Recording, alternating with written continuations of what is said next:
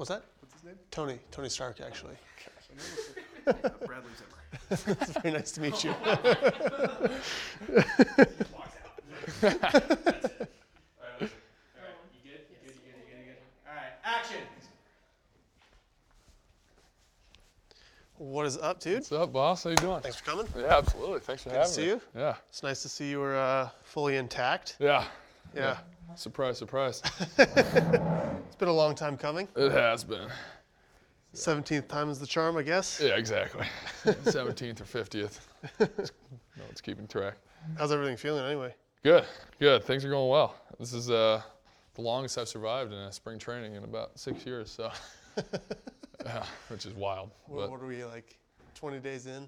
Yeah, I think so. Something like that? Yeah, I'm usually on the shelf by now. We're battling.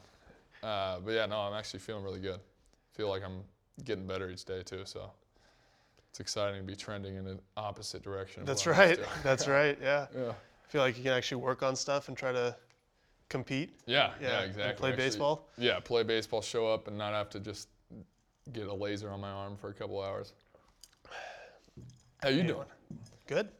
Feeling good? Throwing like a wimp. Throwing like 91, 92. That's all right. Getting Uh, outs count the same. That's right. That's just so lame. Yeah. 92. It's not quite as fun looking back, but Yeah. Moving like an idiot. It's great.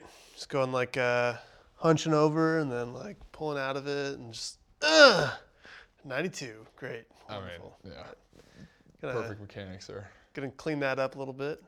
Start throwing harder.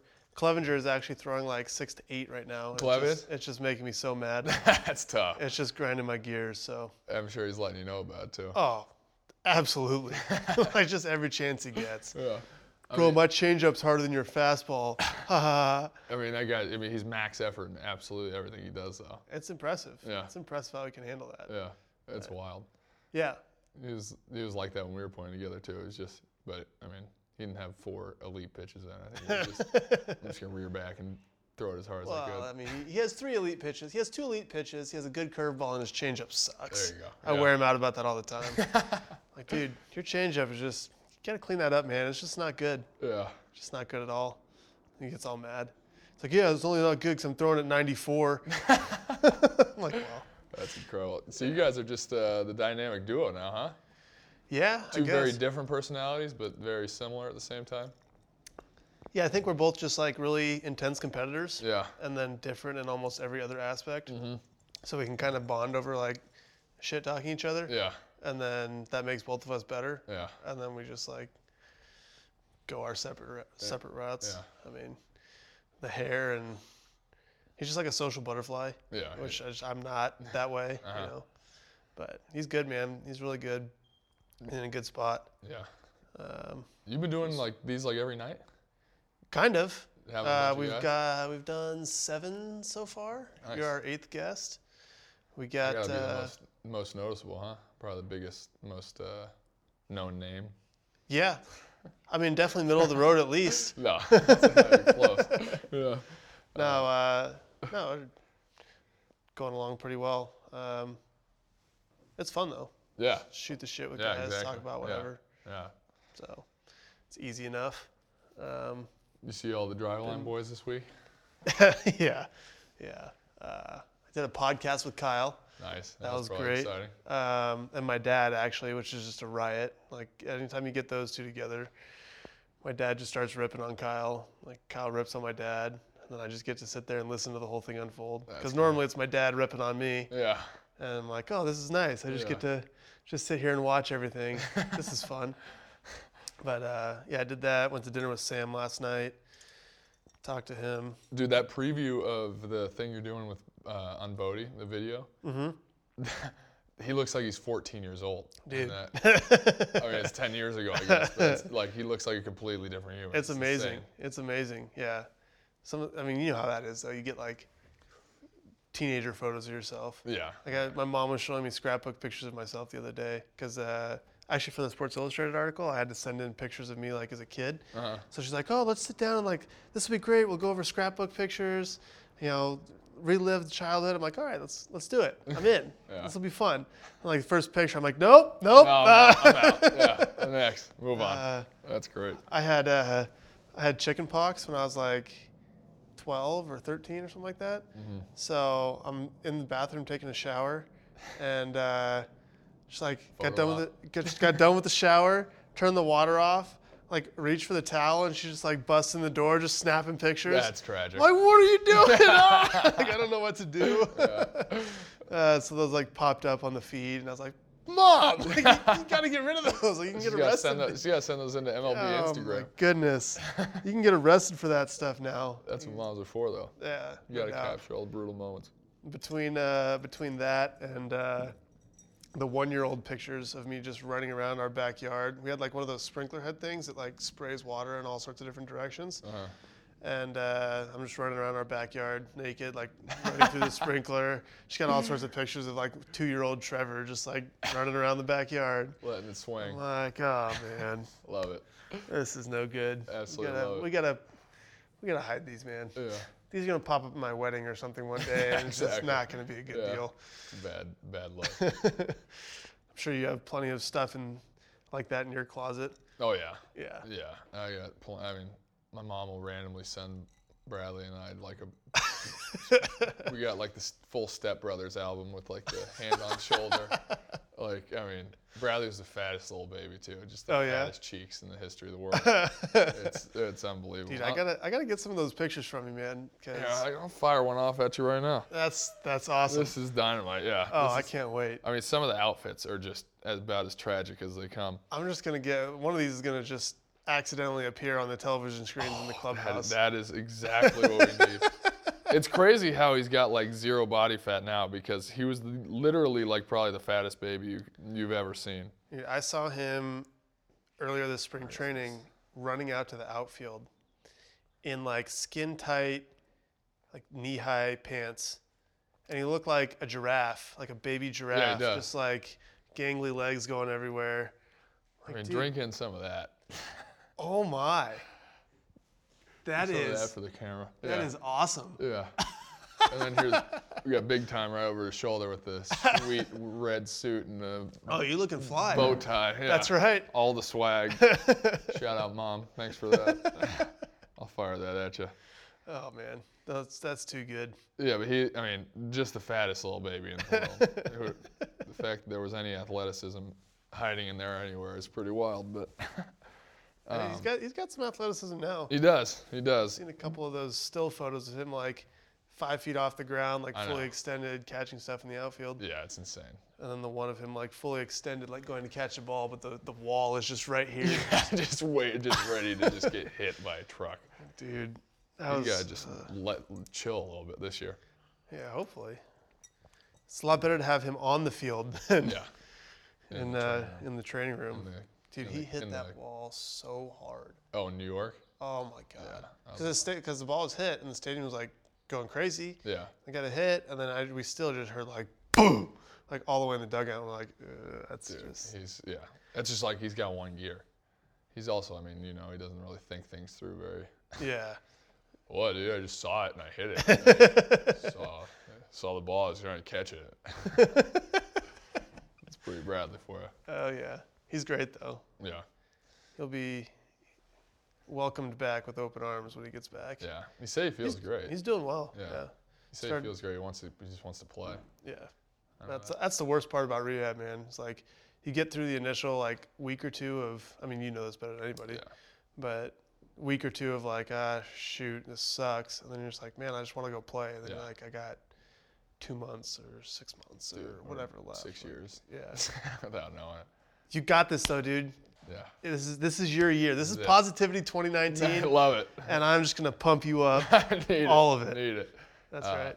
I'm fired up though, dude. I'm as cliche as it gets. I'm trying as hard as I can just to take it like one day at a time because if I look at it, the whole picture right now, I think it would just be too overwhelming. But there is nothing worse than being hurt. Like just nothing. I've been very fortunate in my career to like never have missed time. Yeah. And then last year just was like the most miserable. Like I was the worst person to be around. I don't know how like teammates, training staff, strength coach, or whatever didn't just kill me because I was so miserable to be around. Yeah. So that was mad. tough timing for you though too. Yeah, it was brutal. but I mean, Yeah. At least it wasn't. It's the nature of the game. Yeah. You know? Stuff happens all the time. At least it wasn't your arm because you can keep that moving and figure out a way to get at least working on that. So when you come back, you're still sort of sharp. Yeah. But God, there's just nothing worse. And then setback after setback after setback, and especially the worst for me was getting like a taste and like getting back to the point where it's like, okay, I'm back, and like having like 2 or 3 good outings where Velo was back and still felt like ass, but like being able to go out there and get outs. Yeah. And then just nosediving again. Yeah. Like wake up the next morning and just like, I can't even lift my arm up. It's just like, this is trash. That's brutal. But it's like you keep getting that feeling back of like that competition, like I'm back. That's what keeps you going. Oh, it's no like doubt. I can't hang it up. Like I still have it. Yeah. It's just I got to figure out a way to maintain that. And the adrenaline rush is like, dude, there's is no the better best thing. feeling. Yeah. Just the just being out there and just having a guy in the box be like, yeah, my let's best, your go. best, buddy. Like, Yeah. let's get it on. It's the best feeling, man. And then, like, because there's other things in life that I'm passionate about. You know, I love doing stuff off the field, but I don't get the same like rush. Yeah, it's like a high. Honestly. Yeah, like I struggle to go to sleep at night. Like I'll be exhausted after a game. Yeah, I'll just lay in bed till like 3, 4, Yeah. 5 in the morning, just like my mind's just going. Yeah, you're just like replaying through the whole the whole outing, the whole game. And it's just it's crazy. It's literally like a high. Mm-hmm. It's like a drug. That competitive rush. Yeah. And getting that taken away is awful. So what was your rehab process like? Because I know you've been injured quite a bit, but I don't know what like the process has been or anything like that. So what like as far as what injuries I had and stuff. Were you out? Yeah, like what were you out here in Arizona? Like where? Yeah, I was out here I sort of like would split it up so it wasn't like consistent out here. It was like I'd get back and then I'd go play and then I'd have to come back and then I'd go play and then I'd have another surgery and then I'd be out here all off season. The off seasons out here are the worst because there's nobody here.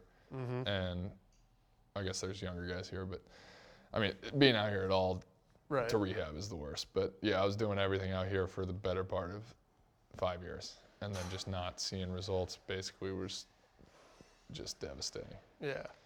But here we are, buddy. That's right. Overcome. Other end of the tunnel. Yeah. Overcome. Yeah. What? So you're out here doing rehab, and you're what? How long does rehab take? Like 4 hours, 6 hours? Like 4 hours, but you get in there at 7 in the morning and you do your stuff and you lift or whatever, and then you go. Out in Surprise. There's not a whole lot to do. I lived out there for 5 years in spring training. Yeah. With Bukel. Okay. You know Bukel, right? Have you met him? I think I've met him. Yeah. I think so. But he was with the Rangers, so he was right across the street from the facility.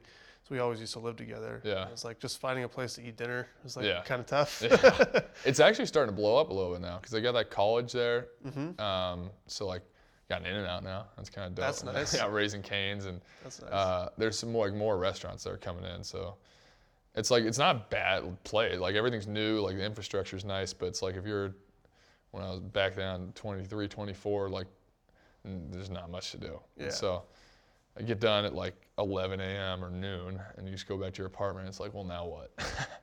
And like you can't play golf because you're hurt. You can't do anything like active, which I'm like a very active outdoors person. Me too. Like I got to be doing something. Yeah, everything I love to do sit. involves being like physical activity. Yeah, for sure. And so it's just like, what's a new Netflix show I can watch? What's a new book I can read? And after a week of that, you're just like, dude, Oh yeah. get me out of here. And then you look at the calendar. Oh, let's go. This looks phenomenal. Right. That does look awesome. Absolutely. All right, well, I'm gonna dive in. Yeah, go for it. I want to eat first. This looks incredible. I'm starving too, so this is. Cheese is my absolute weakness. Dude, cheese and crackers. That's a Fontina there. That's a Morbier from northern France. So. All right. This is full service. That's right. That's right. Enjoy. Thank you. I'm gonna fly that your way. No, you're good. I love how we were texting like last week, and you're like, "Yeah, dude, I'm getting kind of bored in these spring training games. Like, just need the regular season to get here." It's like, what a different place to be. No. I'm just out here grinding through outings. Like, every pitch is like, this is the most important pitch of my life. Mm-hmm. You're out there mic'd up, just having the time of your life. Like, come on. Yeah, well, it's definitely a new feeling for me. I've never really had a spring training like this, but I'm finally coming off a good year. Yeah. Like, I finally got my ERA You below haven't had any 4. bad years, have you? They've just been like extremely mediocre. Not up to your expectations. And just like a low to mid 4 ERA, like Yeah. through a decent amount of innings, struck out a decent amount of guys, walked too many, won some games, lost too many. Like just kind of. What do you think the biggest adjustment was for you between like last year that made that big of a difference to make that big of a jump in like results at least? Added a slider, and so. You think that was it? Yeah, well, I had a secondary like off-speed pitch that I could throw Yeah. to punch guys out That or helps. to end at bats. Yeah. So what used to happen to me is like I would get to 2 strikes, and then I would go to my curveball because it was my best pitch. Yeah. But everybody knew that. Yeah. And so if I missed by a little bit, or even if I threw a good pitch, they could foul it off or whatever. Yeah, And then it was like they're sitting on it. the at bat would go 2 pitches more, 3 pitches, give up a hit. Yeah. Like I'd finally throw a fastball and it was a bloop or whatever. You know, it's like then I got to get the next guy. And then those pitches add up. Right. So now You're instead out of the going game an 7, inning I'm earlier. Yeah. 6 or 5 1/3, right? And then there's like that extra guy on base. So when I do give up a double, it's a run. And then that inning extends a little bit, and then I walk a guy because I got guys on base, so I got to be careful. And then, so things just spiral a little bit. Yeah. But having that second pitch that I can like bounce back and forth between finishing guys with the curveball or with a slider was super helpful because they couldn't sit on anything. Yeah. And so I turned lineups over a lot better. Pitch count came down, walk totals came down, all that stuff. And that's all like the most important stuff for a starter. Right. You want to go deep, you want to be efficient, Yeah. and I mean those are probably the 2 most important things. Yeah. I mean, I would give up like 3 runs or something, but I'd only go 4 1/3 or 5 innings. And so then your ERA is 6 or whatever. Yeah. Whereas now I'd give up a couple early, and then I'd end up in the 7th or the 8th, and then the ERA is 3 Stays weird, or, yeah. stuff like that. That's So the way to do it. yeah, that, and then just understanding too, like how the league adjusts to you, and like what's important. Like it takes a couple months for the league to figure out kind of what you're doing and like to make the adjustment. It happens a little quicker in division if you play them like if you're heavy against a certain opponent up front, if they face you 2 or 3 times, Yeah. then they can adjust really quick. So I had to start last year. I had a string of like 8 games or something that I'd punched out 8 or more. I pitched against the Twins for the third time that year, and I struck out 3. And they just like they wouldn't chase anything. I couldn't get anything by them. Like they're That's the on worst, everything. dude. That's the worst feeling. Yeah, That's like, awful. dude, just swing at it. Like it's Yeah. a good pitch, swing. Yeah, They're like missing by this much on a slider, and the guy's just like, I'm like, What's happening? what? Yeah. That was literally a strike the entire way. It probably was a strike. Yeah. The umpire could have easily called that. But then before I wouldn't recognize those things, and it would go 2 or 3 more starts, and then someone would hit it instead of just taking it. They'd hit the pitches that I was doing, Yeah. whatever. So is it like a noticeable, like it's like everything's going well, and then is it like something where it's like, oh shit, like So- these guys are figuring it out? Like, Yeah. Is it like just happens? Yeah, so I was like, it wasn't noticeable in the game. I couldn't figure it out because you know how it is. Like you're in the moment, you're Yeah. like just frustrated. Like you're not seeing like, oh, that's a good pitch. What Yeah, the hell? what You are know, they you're not doing? thinking clearly. Yeah. And then I watched it after the game, and I was like, oh, I get it. I know exactly what they're doing. Hey, let me get some numbers from the front office just to confirm. I'm like, oh yeah, I'm throwing sliders 98% of the time in 0-2 and 1-2 counts. Like that's probably not going to work. You probably Yeah. should throw something else. Yeah. And then I faced him literally the next start. So 5 days later, I punched out 11 in 7 innings and like gave up 2 hits because I started doing the things that like The opposite of what you were doing. exactly. Yeah. And then they're confused, right? So How much are you like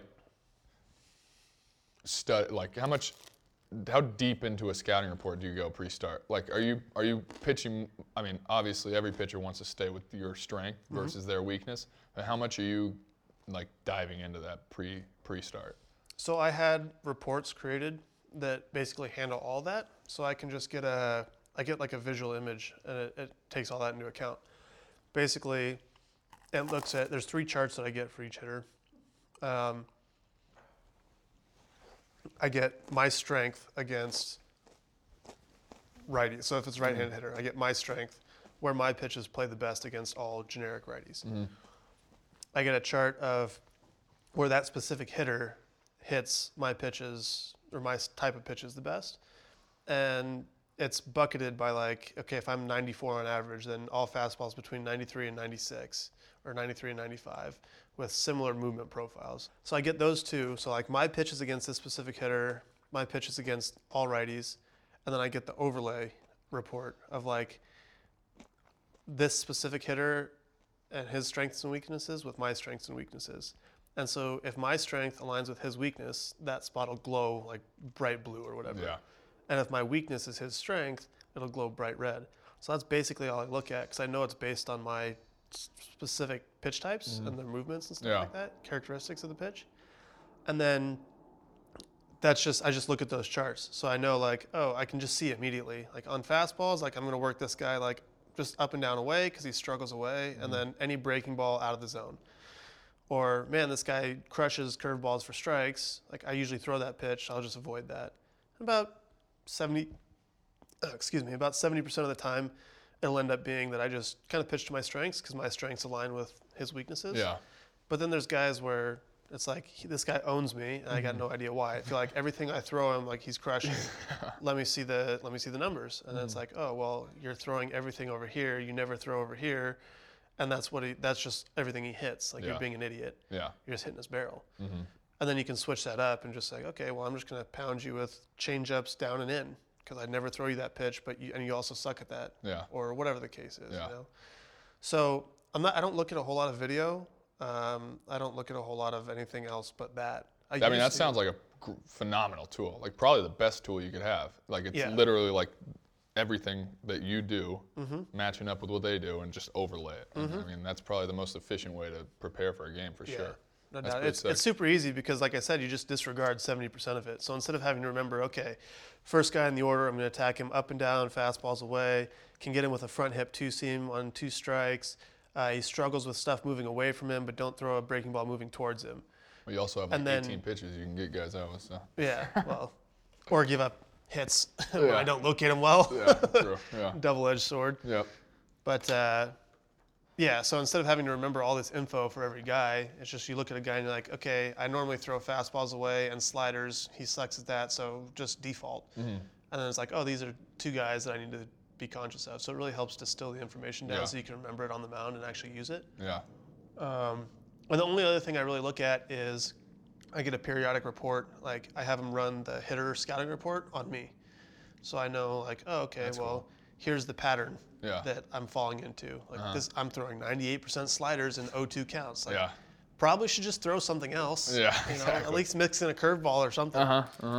And that way I can just track like in every count to righties and lefties, like where am I falling into patterns? Obviously you're going to be like heavily fastball on 3-0, right? It's like, well, whatever. Like I'm just going to throw a fastball because that's happen. you Yeah. know. But in certain counts like 1-1, I'm throwing 65% cutters away. It's like, well, I got plenty of other pitches I can throw for strikes. I just need to be conscious that I don't, run into that well too often. So those are the 2 things, and it really simplified everything. Because I used to look at all sorts of video. I used to generate my own scouting reports. I used to try to remember stuff on each guy. That's just exhausting. Yeah. Because you got to focus on, that's a whole nother bag of worms you got to deal with then. Because you not only got to think about keeping your body going, actually pitching, like all the physical stuff, and the mental side of preparing for a big league game, but then you're doing all that other stuff yourself. That's got to be just like wear down city. Like. And then you get in the game, and someone hits something, and now you got guys on second and third with nobody out in the first, and then it all just shit hits the fan. Yeah. And you're like, oh shoot, this is the 6th guy in the order, but I don't remember even what this guy's name is, much less like what the report on him was. So I guess I'm just gonna throw him this. And then you're gonna start overthinking it a little bit instead of just like being in the moment. Yeah. Yeah, it's a double-edged sword for sure. No doubt. Can't be thinking out there. It's the old Bull Durham line, breathe through your eyelids. Exactly. It's like, it's comedy, but it's exactly true. It's like very you can't, true. Yeah. Yeah. You can't be out there doing that stuff. As soon as I'm thinking on the mat, like, I mean, we're obviously thinking, like, Of course. about like what pitch you're setting a guy up, what his swing's looking like, what he's trying to do. But it's like when you're on, like, you know, I feel like when you're like in autopilot mode, basically, that's when things are just like, Yeah. let's go. Yeah. It's like you're just doing it. Right. So there's internal and external focuses. If you're focused externally, what did that pitch do? How did the guy react to it? What's the count? Like anything like about the hitter or just in-game situation, you're like good to go. As soon as you start thinking internally, oh, I'm moving bad, my mechanics this, like You're I don't hosed. feel good. What's the report on this guy? I'm trying to remember. Like you're so screwed. Oh yeah. So screwed. Yeah. So yeah, the more you can stay in that flow state, that like external focus, the better off you are. And that I used to drift back and forth between them because I'd be trying to remember all the information, like give myself the best chance against this guy. Yeah. And at some point, it just comes down to like, all right, I got good shit, and you're a hitter, so you suck. Yeah, that's what I did in college. Like we would have like for college, we'd have like a pretty extensive scouting report, and I would never look at it. We'd have like a meeting usually before the game, and I'd be like, I don't want to know. But it's probably because I could just outstuff guys back then, and I didn't need it. Yeah. But I didn't want to be out there thinking about what this guy was doing. Yeah. And obviously, it's not a big league hitter, but What was your scouting report against us in the regionals? these guys are trash. Throw heaters down in the way? Okay, yeah. My first college start was against you. No way. Yeah. What? First one, 2010, my sophomore year. Because my freshman year, I mean, I was a third baseman, and I became a pitcher. You hit your way to the mound? Hit my way to the mound. That's sick. Yeah. I did that, but I did it in. I actually did the same exact thing. I was a shortstop, got moved to third base, hit my way right to the mound. Yeah, there you go. Yeah. So In high school, though. yeah, Not in college. yeah. I made it to college, but I actually wasn't a terrible hitter. Like I never really failed at hitting, so I feel like I could still do it, but. I mean, I definitely can at Like, this point. still do it in like college, or Yeah, no, definitely not not at this level. But yeah, you know, like when you used to be good at something and then you just sort of gave it up and you were never like that bad at it. Yeah. It's like, oh, I can still do that. But then I'm sure I get in the box and I see one heater. I'd be So like, you're nope, not see you like never. mad bum off Kershaw, Yeah, no. just dropping like 450 bombs. Yeah, probably not. No. Probably not. Who's a better hitter, you or your brother? Me, absolutely. Really? Sign him up. Yeah, exactly. Let's go. I'll have a home run derby with him any day. Still got some pop. I don't get cheated, that's for sure. Oh, well, that's the most important part. Yeah, I'd probably tear on an oblique or something at this point, but can't have that bad juju going around. Well, we got the universal DH coming soon, Yeah, so yeah. probably won't be an issue. Yeah. But yeah, so my freshman year I got there as a third baseman. And I graduated high school at 17. I was young for my grade. Yeah. Sick. I did too. You were? Yeah. Well, I graduated half a year early. What birthday, or when's your birthday? Are you So, September? January 17th. Oh, okay. So I would have turned 18 my senior year, but I graduated half a year early. So I actually started college January 4th. And Of what would have been your senior year of high school? Yeah. Damn. And so I hadn't turned 18 yet. Yeah. But I was like I was fairly normal Yeah, birthday yeah. for that. So I'm September, and I graduated. So I graduated at 17. I got to college at 17. Mm-hmm. And I was like, just like a million miles an hour, like trying to just impress everybody with everything I did, and just trying to do too much. And I had an okay fall, but it was like halfway through the fall ball, and I was just, I mean, every ground ball I got, I was crow hopping across the infield, just throwing as hard as I could. And we're like, I guess they thought I had a decent arm, and so they're like, hey, we're gonna have you throw a bullpen. I was like, no, I'm not. Like, yeah, you're gonna throw a bullpen. So I threw a bullpen, and I guess it went okay. I mean, I was just standing there like flat-footed, just like throwing it across the infield type deal. I threw an inter-squad game, and it went all right. And I was probably like 88 to 90, but just like looking like an Iron Mike, literally like an infielder. And so they're like, okay, we're gonna have you do both, sort of type deal. And then right before the season started, I broke my left hand. Oh. Yeah, in batting practice, or in practice, I was like, it wasn't even anything cool. Like, it wasn't like I was batting, I got like smoked by a heater up and in, or like I beat someone up or something in a brawl. But I was literally like, I was doing the most freshman thing ever. Like, I was moving like a portable mound in the batting cage, like, and the catchers were taking balls like over here or something, like out of a pitching machine at like a billion miles an hour, like college catchers do. I was moving it, just just smoked my knuckle. I don't have like a middle knuckle on my left hand anymore. Shit. But so I was in a cast for the first half of the season.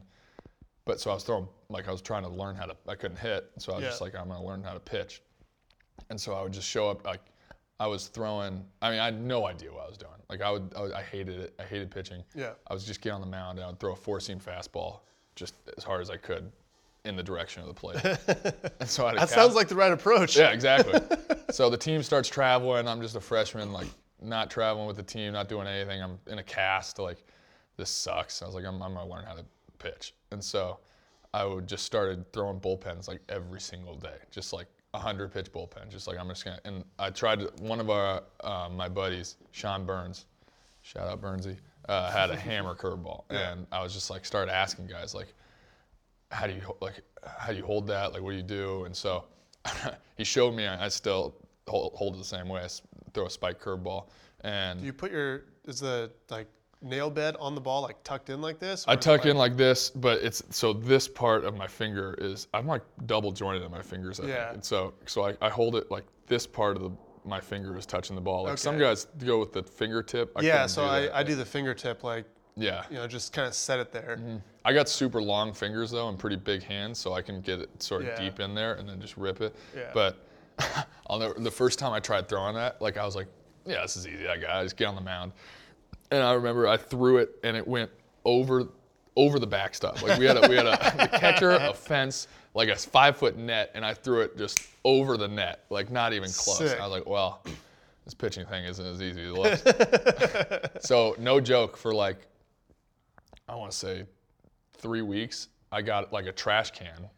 Like this is like the team's in and out of town, and so every time they would go out of town, I would, like, me and one of my buddies who was a hitter, we'd just go, like I'd be like, yo, let me throw you sim games, like in the batting cage, and he'd be like, yeah, let's do it. And so I would just have like a bucket of balls and no catcher, and we'd just like rip, like I'd throw like 5 innings to him and just trying to like figure out. Yeah, it was sick. It was awesome. Yeah. Like, and I'm in a cast. Like this is how I learned how to pitch, literally.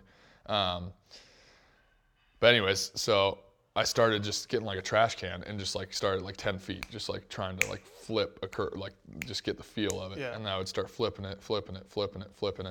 And I started getting better with it. And then I eventually started getting more feel, and it was pretty loopy and terrible. I'd throw behind guys but then once I started getting the feel, it was like, I can start just throwing this like as hard as I can. And that's when I started just getting a pretty good hammer going. And then throwing those, out of all like the things I've done in my baseball career, like honestly throwing those sim games in a batting cage with a cast on as like an 18-year-old, just not knowing what was going on with my life. Like, I thought I was a third baseman. Now I'm throwing sim games on a Sunday night in a batting cage with a cast on. Like, what are we doing? But that was like some of the most fun times in my life. Like, no doubt. It was awesome. Like trying to like just learning a split finger, like doing all this different stuff. And so I went to summer ball, got the cast off. I think I threw like 5 innings my freshman year. It was just like trash, like not knowing what's going on. But I get to summer ball. I went to the Cal Ripken League my first summer. Yep. And I was going to do both. I was going to hit and pitch. And coming out of the bullpen, like my first outing, and I think I hit like 91 or 92 or something, which nothing against like the Cal Ripken League, but it's not like a super heavy prospect league, I don't think. Right, yeah, it's like Northwoods League and Cape Cod are like the two. Yeah, those are the two big time leagues. So I guess like our coach, I was throwing strikes. I had like a decent feel for the zone at this point, and I had a curveball now, and I was just sort of experimenting with different stuff. And our summer ball coach like called our head coach and was like, hey, like we want to try to make him a starter, like, and my head coach was like, yeah, let's do it, like. So your summer ball coach just decided he's you're like, head coach at college? Yeah. I was literally like, when I left my freshman year, I think I was 16 out of 16 on the depth chart of pitchers for when I left for summer ball. So I ended up starting that summer in the Cal Ripken League. I was 180 pounds when I got there that summer. Yeah. And I got back to school at 215. I was lifting 7 days a week, just no lifting plan. It was literally, I got to the gym and I would squat, deadlift, dumbbell bench press, and like just back rows and pull-ups. Like it was just like I'm gonna get That sounds and I would hammer like a DiGiorno and like a Stouffer's mac and cheese and a giant steak. You sound like Trey McNutt. Yeah, it was insane. It was insane. It was like one of my like best friends on the team was on that team with me, and he was a lunatic. Like he was a position player, but he was a lunatic with like just trying to get as jacked as possible. And so he and I every single morning we go to the gym and just try to yoke up as much as possible. Like my goal was to get to 200 by the end of the summer. And I was just eating. Blew right past that. Blew past it. I might have been like 205 or something, but by the start of my sophomore season, I think I was around like 210, 215. So anyways, I ended up pitching. I think I was like I made one of the pitch. I think I was a pitcher of the year or something in that league, and I like learned how to pitch. But I still wasn't throwing as hard because I was still sort of like just an infielder on the mound. Yeah. But I guess you could say I was athletic, and so I was just trying to sort of figuring it out as I went. But I was starting to put on weight and starting to learn how to pitch. And so I got back that fall, and I just dominated in fall ball. I went from number 16, I was 16 on the depth chart in June, to number 2 to the Saturday starter at the beginning of the season. And that's when I ran into some lunatic doing some thing in the dugout in between innings. Like, what is this guy doing? Crow hopping in between every innings, like first college start. So there I am. Like, it's like, all right, I'm sort of a pitcher now, I guess. I'm a Saturday starter, and at this point, I knew how to pitch. Like, I had a really good fall, and I was starting to throw harder. Like, I touching like 94, 95, I think at this point. But it was still like rolling into UCLA. It was Garrett, you, and I think Pletko was the Sunday guy. And you guys were like preseason, like number 1. Yep. Don's Nation just rolling and trying to, and got swept. Yeah, exactly. Got swept. Yep. But I had a decent first start. I remember the first inning. It was my first college start after throwing 5 innings my first summer, and I think the first inning I had the bases loaded with nobody out, and somehow got out of it unscathed. And I was like, all right, we can do this. That perfectly typified our offense for that year. Yeah. We hit like $180 as a team. Yeah. We led the nation, or we were like 3rd or 4th in the nation in ERA as a staff, and just like couldn't get hovering around 500. Yeah. Just like barely making a regional. That's incredible. So frustrating. That like kicked off the season, and then I had a couple other starts, and then I went downhill quick. Like I had a couple like bad starts where it's like I'm getting whacked around. I'm just like, what is going on? Like I was so used to it being so easy that summer and like in the fall just rolling through guys, and so I had to like experience failure for the first time. And right around that time, our Friday guy, Matt Lujan, who he was with the Giants for a little bit, he's done now, but he blew out. He had to get Tommy John, and we're like doing really well as a team. And I'm starting to turn the corner, and all of a sudden I'm the Friday guy. And it's like, okay, here we go. And something I never accomplished in my career. Yeah, so welcome to Friday night.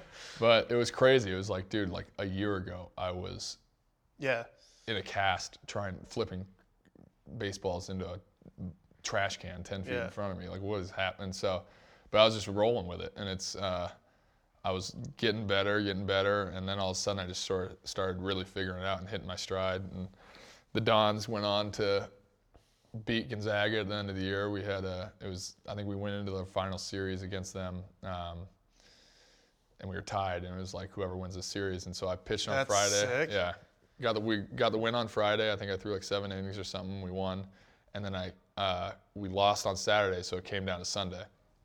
And I told our manager, I was like, I'm ready. I'm ready to go. Like, and so. Oh yeah, college baby. Yeah, You bounce back so quick Let's in go. college. What is arm pain? It doesn't exist yet.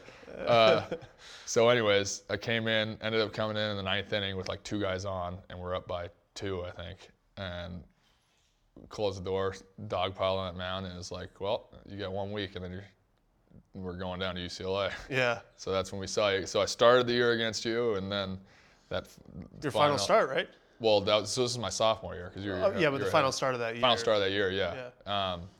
So rolled down against the old slapdick Bruins. Shoved it right up our ass for 9 innings. Yeah, and so that's honestly, it's crazy thinking back, like how everything had to line up. So because I was a guy, like I was a Friday guy for USF, and like nobody, I don't think, really knew who I was. But No. we rolled into UCLA against you, Garrett, and I mean, Plucko. every scout in the history of the world is there. Every GM's there, and I mean, somehow I pulled one out, and yeah, we had a good one. And the Don Nation you pulled one out. You punched out like 11 and gave up 2 hits, dude. Pulled one out my ass.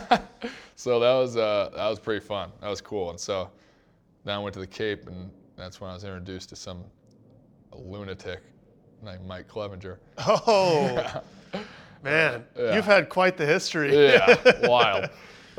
Good old Clev. Yeah, so he was on the squad, and but he was actually one of the guys because he was just throwing the piss out of it, and I was just like, how hard was he throwing then? Do you know? Do you remember? He said he was like, bro, I throw like 98, like I throw hard, and then like he'd have like one outing where he'd be like 93, 94, and be like, I thought you threw hard, bro, and he'd be like, yeah, it's good, but then he'd throw like one outing where it'd be like 98, and it'd be like, all right, it was just kind of sporadic back then, but sounds about right for Clev. Yeah, exactly. He was 96, 98 his first outing of spring, and then last outing he was 93, 94 in the first inning, and he comes in. He's like, bro, dude, why am I not throwing hard? Like, what's going on? I'm like, well, you came out of the pen today. It's raining and cold. Your routine's off, and the scoreboard gun's down 2 miles an hour. Yeah. So like, just relax, dude. Chill. You're still shoving. It's all right. But yeah, but him, and then like we had a pretty freakish team that year, and a lot of guys just were throwing really hard. And I think I was like 90, 94, 95 at that point, and I remember like making like the conscious decision where I was like, I'm just gonna throw harder. And like I was talking about this with some guys, like I was like, I'm just gonna throw harder. And I just like started throwing harder. And I was like all of a sudden hit 97, 98. I mean, I was still like lifting a lot, but I think I just started figuring out how to like use my legs. Yeah. And so I was getting more into it. I was becoming more of a pitcher, less of an infielder. Yeah. And so that summer went well, and that started against you guys, sort of springboarded me into that summer, and that summer sort of springboarded me into that next year. all the scouts there, because that was Friday night. The draft was Monday. Yeah, it was 3 days before the draft. Yeah. Because I remember that, like we lost to you guys on Friday night, and I was just heated. I was so mad. It's like we lost in the finals the year before in Omaha, and I'm like, oh, this is my last year at UCLA. Like we got the team, like we need to get back there, and it was just a struggle all year. Yeah. And then once we got in, it's like, okay, it's time for the pitching. We're just gonna shove, and get us there. You know. Not when the Mighty Dons are rolling the town. No, that's right. You guys ain't ready. That's right. We got smoked. And so then we played Fresno State the next day, won that game, and came back and had to play Irvine. Yeah. We had to beat them twice. And we were up so Sunday night. Well, we had to beat. No, we played you on Sunday morning. Oh yeah, that was it. So and it was close again. Yeah. I think we had second and third or something. Yeah. In the ninth, down by 1, and we punch out like that. We barely escaped that one. Yeah. And then we had to play Irvine later that day, and we were up 4-3 in the ninth, and ended up giving up 2 and lost. And I was like, and then the next day was the draft. Yeah. And so it's like you don't even get to mourn that. It's just it was like such a mix of emotions. I was like, because in the ninth, like I had pitched on Saturday, and then in the ninth that game, I was down in the pen throwing. Garrett was down in the pen throwing, and like Coach Savage just obviously made the right decision to not pitch either one of us. Yeah. You know? But we were both so mad because we're like, dude, we got a chance and we can win tomorrow. Yeah. You know? And dude, at that point when you're in college and it's like Omaha's right there, it's like there is nothing else that matters. Nothing. Absolutely nothing. You'd be middle of a tsunami, I'm still going out there. Like, absolutely. 100%, dude. Like, because in college every game matters. You know? And you're just like so bought in. Yeah. And your body bounces back so quickly too. That, like you just don't like you're like I'm sore or whatever. And you you're feel just like, incredible. Yeah. It's like what is pain? Like, it doesn't exist. Yeah. Injuries aren't a thing. No. Yeah. So, and then it was that. And then the next day. That draft, like literally less than 24 hours later, it's like, oh, got drafted. Sick. I don't know how to feel. Yeah. You know. But then so all the scouts were there that Friday night watching Garrett, and then saw you, and then followed you, I guess. Yeah. And then the next year, like what were you, 4th, 5th? 5th. Yeah. Yeah. After pitching for 3 years. That makes me feel so much better about UCLA, just getting our shit pushed in, is that, this guy has just been pitching for a year. Great. Yeah, exactly. Literally. Shoved a year ago. Yeah. Trying literally throwing curveballs over fences. Damn it, man. That's so brutal. Yeah. But no, it was a lot of work, dude, to get to that point. It's crazy looking back on it. But I got, like, our pitching coach there was, I mean, I still credit, like, everything I've ever done to that guy. Greg Moore. He's the head coach at Northridge now. In my backyard, yeah. Yeah, but, I mean, he was a lunatic in, like, the best possible way. Like, it was all about, it was literally, like, I mean, he helped me out with mechanics some, but it was all just mental. And I used, like, stuff that he taught me, like, about the mental game, I still use today every single day. Like, it's crazy. Like but, what? Like, so, like, DCBA was, like, like, one of the big things. So, like, before every pitch, you go through a routine, like, decision, clear, breathe, attack. So it's like you're on the rubber. It's like you decide in your head exactly what pitch you're gonna throw. Did you guys call your, like, have ability to, like, call your own game or, like, shake off? They would call it, but we could shake. Yeah. Okay. But so you decide what you're gonna do. You then commit, full commitment, because I mean every pitcher knows if you're half-assed to it, like not fully committed to a pitch, it's gonna get hit and it's gonna get hit hard. Yeah. Like, yeah. Yep. Every single bomb I'm giving up was like in my head. I was like, should I throw a curveball here, fastball? I get all right, fastball, I guess. Like, yeah. Whack. Yeah. So every time. Decision, clear. Oh, sorry. Decision. That's like the commitment to. Clear was the second one. So fully clear your brain of anything but this pitch right now. Mm-hmm. Breathe. Take just a breath, just so you're fully cleared, and then just attack. Yep. Full attack. DCBA. Still use that to this day. And then. It was crazy. Like, we would do visualization and stuff back. Like, I'm a 19-year-old kid. I'm like, visualize? Like, bro, just give me the ball. Like, this is ridiculous. And, like, he'd have us practice walking from the locker room to the field. And, like, going through our exact routine. And it's like, dude, what are we doing? Yeah. Let's just go throw. Yeah. Like, and I was too, like, young and dumb at that point. But it's like, that stuff really matters. Like, because if you can get that mental, like, space where it's like this is it. Yeah. Like, it's you gotta have triggers that that switch. get you in that. Yeah, exactly. To flip it on. And for me, it's like I space out during my routine and do whatever, talk to whoever in the clubhouse, and as soon as I put my headphones on to walk out to the field, it's just like that's my switch. Yeah. I like block everything out, headphones go in, music on, and I'm gone. Yeah. But like we had the same thing. Like we worked with Ken Ravizza, may he rest in peace. But he was like huge into the mental game.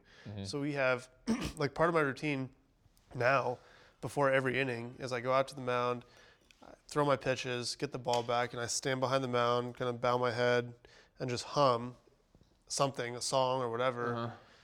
Open my eyes, find a pebble on the back of the mound, like just wait till my vision focuses in on that, and then I say whatever cue for the game, like attack or throw strikes or whatever, the first pitch strikes, whatever.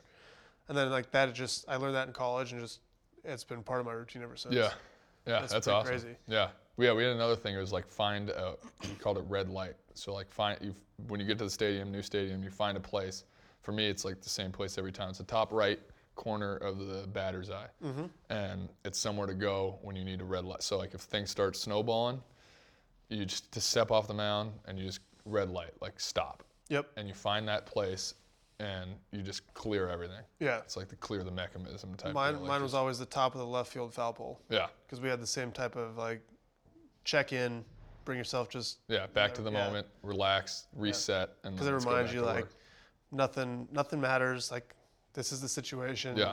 I can only control the next pitch, and that's it. Yeah, dude. I mean, things can snowball so quick. And if you just get it in rare and just go, as you look up, and I just gave up a 4 spot, it's like, what the hell just happened?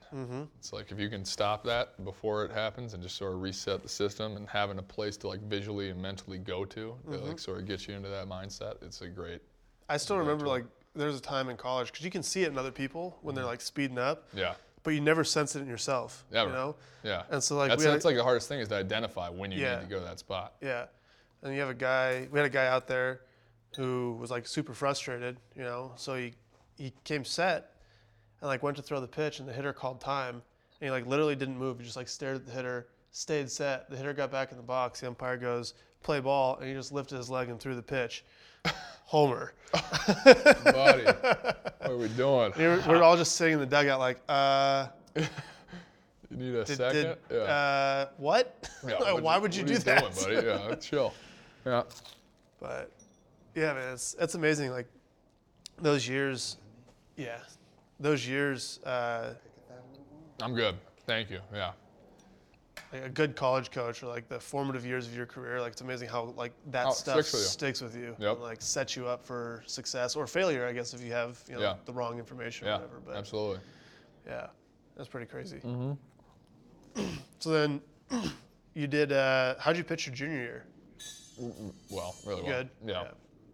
Was Brad at school with you? Yeah, freshman. Your junior year. So you're separated by 2 years. So we're only 14 months apart, but we were 2 years in school. That was a little younger. Yeah. Brad's a little slower. No, he's smart. He's smarter than he lets on. Yeah, he gets it. Yeah, Yeah. But yeah, so it was cool to play because like we played together in always. Only being 14 months apart, we did literally everything together from the time we were. Did you beat up on him, or did he beat up on you, or how'd that go? I beat him up. Yeah. Yeah. You But still it's beat good. him up, That's or? yeah, I still got the mental edge. He might be a little bigger now. But I got the mental edge. So he knows he's gonna get dominated. My mom told us like some stories randomly, like actually just like a couple weeks ago, that when I was 14 months old, and they brought newborn ball of fat Bradley back from the hospital, and she had him like sitting in like his high chair, and he's just sitting there looking like a little blob, like. I guess I was like on my seat, and she had put like cut up bananas or something on it, and she like was in the kitchen like cleaning dishes or something, and she comes back and she said that there was bananas stuck to his face. I was just sitting there launching banana slices at him. I mean, just dotting up from day one over here. Should have made me a pitcher earlier, hit my spots. And then she said I was just dying laughing. And apparently this would happen all the time. Like he'd be in his crib, and I'd be like launching toys like over the crib at him, and he'd just be like wearing these trucks off the face. But yeah, that was pretty much sums up our whole childhood. It was us competing in literally everything. And that's probably why we're so competitive. It's because being so close in age and both playing every sport under the sun, and doing everything together. Like all we did was fight back in like when we were kids. Like we would obviously, constantly. Wow, look at this. Looks delicious. Thank you, sir. Thank you very much. We would fight about everything, but at the same time, like we're best friends now, and so it's like it's that brother relationship. But whether it was just like foot races on the beach or like, I mean, anything we did, it was a competition. And so. Did you grow up close to the beach, or like how far away from it? Like 5 minutes. Oh, you were right there. Awesome. Yeah, we were right there. So that was incredible, and that's probably a big reason why we're so outdoorsy people now. It's because everything we did as kids in San Diego, it's like, why would you ever be inside? Dude, I was outdoors nonstop. Yeah. I was like, butts up, or 3 flies you're up, or pickle, or whatever. Butts up. That's incredible. Yeah, that's great. You lose it that game, you just gotta go stand against the wall. Yeah, just wear it. Just wear it. Oh man. And people are so pumped up. They're just like crow hopping and stuff. Oh man. We would play at our local complex. Like, you'd have a tournament or whatever, and it'd be play in the morning, and you'd have like 3 or 4 hours till your next game. Yeah. And we'd just be like behind the dugouts, like games would be going on, on either field, and we just have like a butts up game going, like people are just crow hopping it.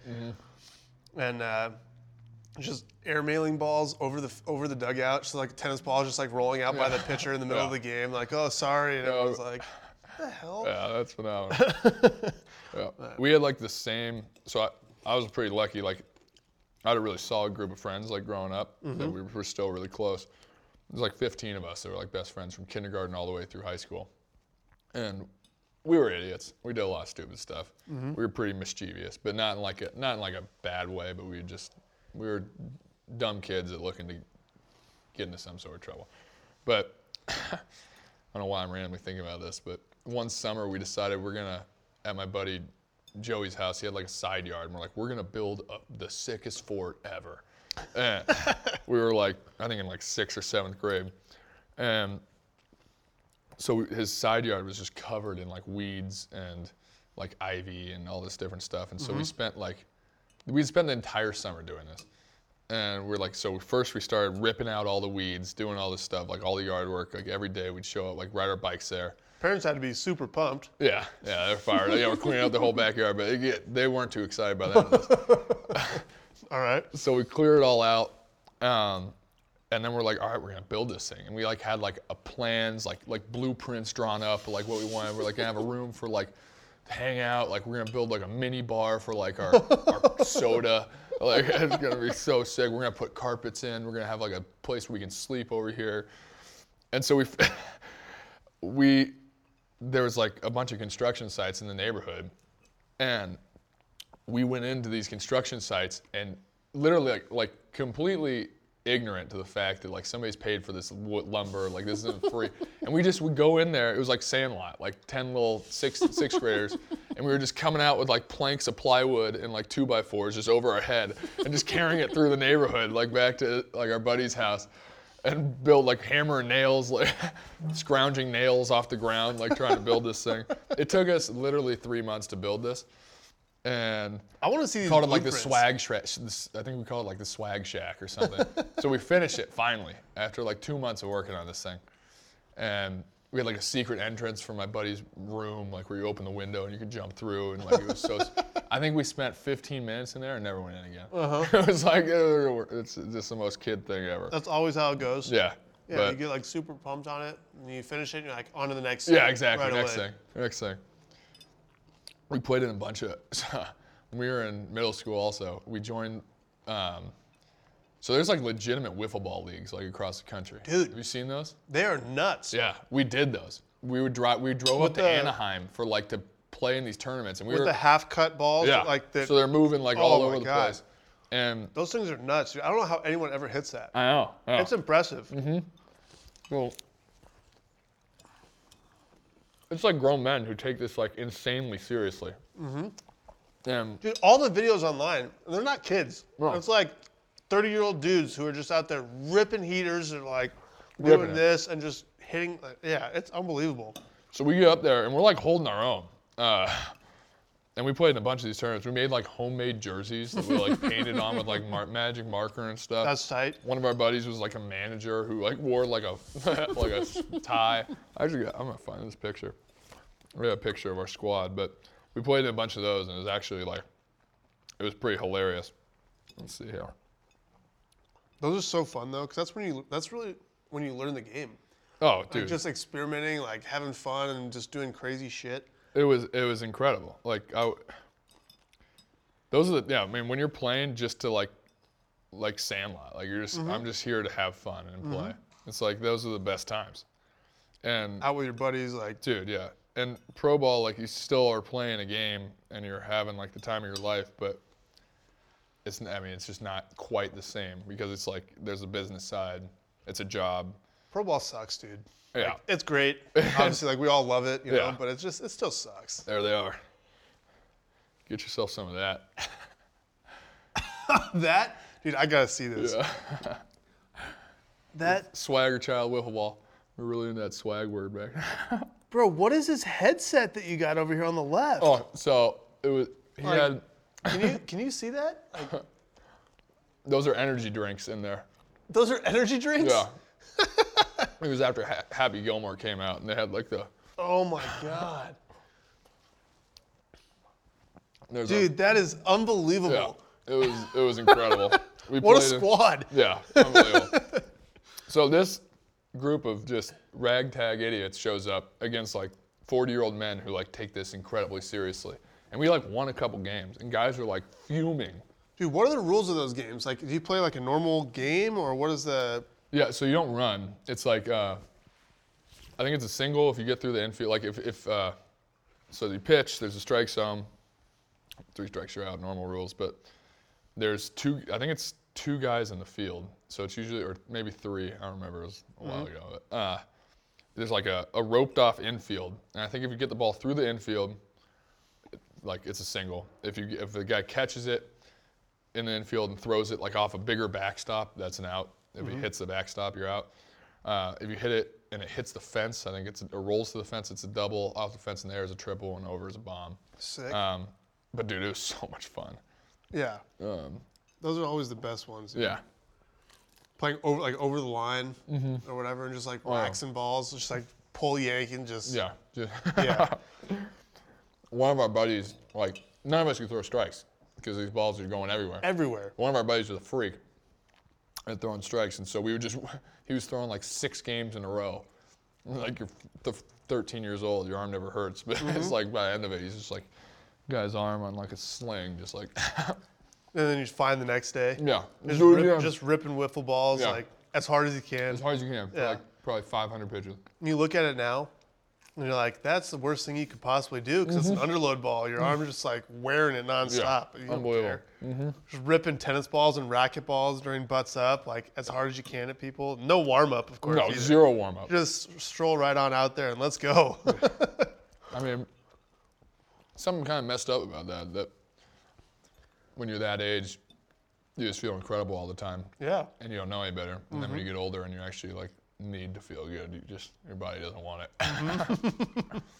But I bent down to get a bottle or one of those like 24 packs of water earlier this spring at the store and had a back spasm. I'm like, bro, I'm what is life? I am newly 28. This cannot be happening right It's now. not all right. Yeah. How am I gonna make it the rest of my? Hopefully I got like 70 years left or something. Seriously. Like, what am I gonna do? Yeah. That's why being an athlete and like using your body that much in ways that it doesn't want to be used, like we're obviously going to hurt a lot more than a normal person. But as you think about it, it's like, how good do normal people feel? Like, That's what if I you wanna take know, care of man. yourself even in the slightest, as just a normal civilian human being, like going about your business, like you got to just wake up and feel great. Yeah. Because, But you hear all these people that, like, they're like, oh yeah, I work out and live a normal life or whatever. Yeah. And they still like, oh this hurts, my elbow hurts, blah blah blah. And I just always wonder, I'm like, yeah. how does How? it really hurt? Yeah. Or is You don't know it, what like, real hurt means. Yeah. Yeah. Like how I'm how bad does your back hurt? Because I can breathe and pop my back and the rib gets out of place. Yeah. But like, I mean, what are we Yeah. talking about here? Yeah. I just want to know. But like, there's not 2 of me, so I can't. I don't know what like the non-baseball playing version of me would feel like at 28. you know? Yeah, I feel like it's got to be pretty good, but we're obviously way more aware of how our body works and what we got to do. And I think we also our work out like, maintenance is a yeah. lot. Yeah, we also work out a lot more and like a lot smarter, I think, too, in a lot of ways than like just regular guys that go to the gym or whatever. You know? yeah. Dude, this salad is delicious. Unbelievable. I'm not a salad guy. Really. He's figured it out with this one. We had a guy on earlier. I won't name names. David Carpenter. But But what a treat that is. oh, that guy. I love that guy. Yeah. But he has never had a salad before. I mean, that's In the least- honestly the least surprising. In the thing I've least ever heard. surprising Yeah. statement. I eat steak and I drink whiskey. Oh, that love guy's a Carpenter. treat. He's a man. He's the best. But yeah. I'm usually not a salad guy either, but No, this is incredible. I get this guy's recipe. Looks pretty simple. that's what I've been saying all season. I'm like, hey man, you gotta give me some ideas. Give me some of this, but I slap a pork chop on the grill and get a bag of rice, put it in the microwave, and That's then like good. instant rice, and then like I might fry up some vegetables or something in a pan, yeah, and like maybe some salt. yeah, I'm just like, I gotta eat and get gone to the next thing. yeah. And then I have something that's like actually prepared well and right. I'm like, oh, like that's what it could taste like. That's yeah. what real food tastes like. Yeah. I guess that wasn't frozen ever. My girlfriend's super like into like health and like eating right and stuff, which is incredibly obnoxious when I just want to eat like In-N-Out or something. At least it's that way, and then she's not the one that's like Hammering it against it, right? Yeah, exactly. 'Cause at least she pulls you like in the right direction. Yeah, in the right direction, which is obviously good for me. Like I'd prefer that. But sometimes you don't want good for you. You I just don't want good. Just give me some mac and cheese and let's get it on. Like, come on. This is like, I need some mac and cheese. But that's the way it goes. You're Trey McNutt. You ever meet Trey? No. So he trained up at Driveline a couple years. One of the most ridiculous humans that I know, like in the best way possible. I love that dude to death. But he would show up in the morning before a lift with like a 24 pack of donuts and just crush them. And he'd go lift, order a Costco pizza, dump like a full order of mac and cheese on it, crush the whole thing, and just like was just jacked and shredded. I'm like, how do you do this? Yeah. That is absolutely like. There's no way that's good for. That's like my brother. That's no way. Bradley can eat anything. I mean, he does eat anything, and he just like, come on, dude. I'm jealous, man. I tracked like all my meals this off season to like a certain calorie range, like timing, everything. I wrote everything I ate down. I took pictures of all of it. I was like super anal about it, and I gained 2% body fat. Wow. Like, this is ridiculous. That's like, wild. Yeah. Oh man. I did that. I did intermittent fasting for like basically the whole time I was up at Driveline last year for like 6 months, and everybody was giving me crap about it every single day. Like, oh, you're gonna eat a protein bar at 1 p.m. But it was wild. Like, it's like I've always been like super hungry all the time, and like after like a couple weeks of doing it, I was just like never hungry. And it's like I haven't been doing it since like November. I stopped, but like my appetite is just, it's like my stomach literally like shrunk. It was crazy. It was nuts. Do you have good results doing it? Yeah, I like lost a lot. Like I was pretty much had like no fat on me at the time, but I I'm probably gonna have to look into that because Clev was doing the same thing this off season. Yeah. And he was just all about. So funny. He was all about like, dude, I'm gonna be like 8% body fat in spring training, like all this stuff. He rolls in, he's like 15%. Like, there's no way, like this thing's wrong. Like, The body fat day is the best because everybody's heated. Like everybody's is actually 2% less than what it said. Like, of course, yeah. Things off. Dude, we had like everybody rolled into spring last year, like basically everybody was 2 pounds or like 2% up from the year before. Yeah.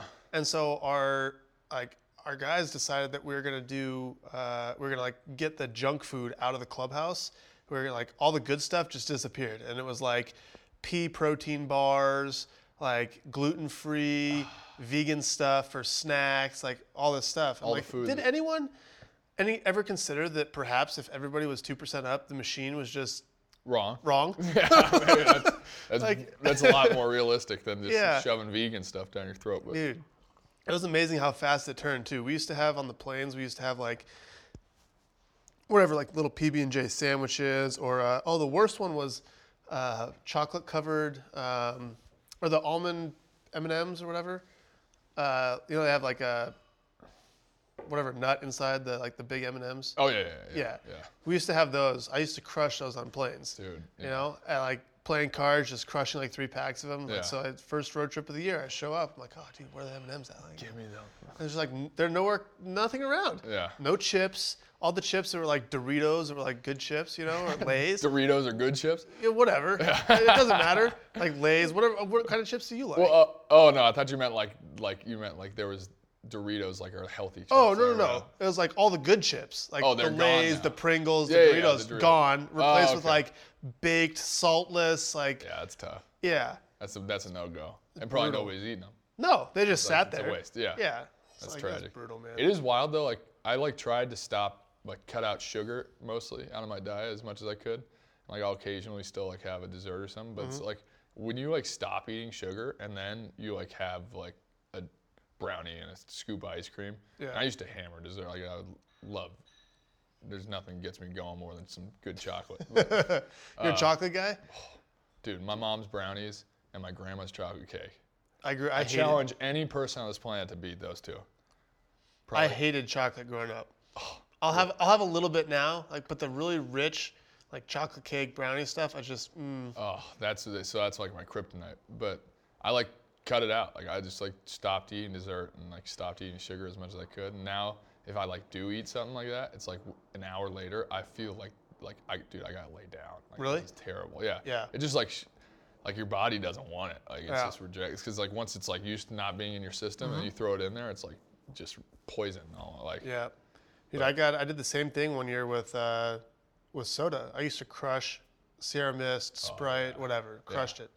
And then one December, I honestly don't even know why. I was like, I'm just gonna stop drinking soda, just out of the blue. you probably lost like 15 pounds. I just went cold turkey. Yeah. Then I've had like 3 sodas since then. I did this like 6 years ago. I live for soda too. But so like another thing I realized, one of my rehab stints when I couldn't do anything, I was just like feeling sloppy. I was like, I'm gonna try to like only drink like water basically, and fat just started like melting off of me because like you don't realize how much like sugar and trash is in like liquids because like it's just like I'm just drinking Like Yeah. a soda or like a juice or something. For 3.5 like- months this off season, I had nothing but water and like 4 ounces of like cherry juice, like after a workout or something, like pure cherry juice. Yeah. And just nope, didn't work. Buddy, that's just tough genetics right there. Brutal. Well, my testosterone was like so low. Yeah. Like the normal range is like 250 to 1100, and I'm Yeah. chilling in like the mid 300s at the highest. Like that low T diet. brutal, man. That's tough. Yeah, it's a bad scene. That's all right. It worked out all right for you. Yeah. Got you this far. I'm just worried. Like I'm 28, and like every year my body fat just like ticks up. Yeah. I'm like, dude, this is bad. I'm on like the Bartolo track. I wouldn't At go 38, that like far. Well, I mean, that guy was pitching at 40. I mean, Who knows how old? I would take that career in a heartbeat. Who knows how old Absolutely. he actually is, but he did something right. So. Yeah, absolutely. And just like the funniest dude. Like Yeah.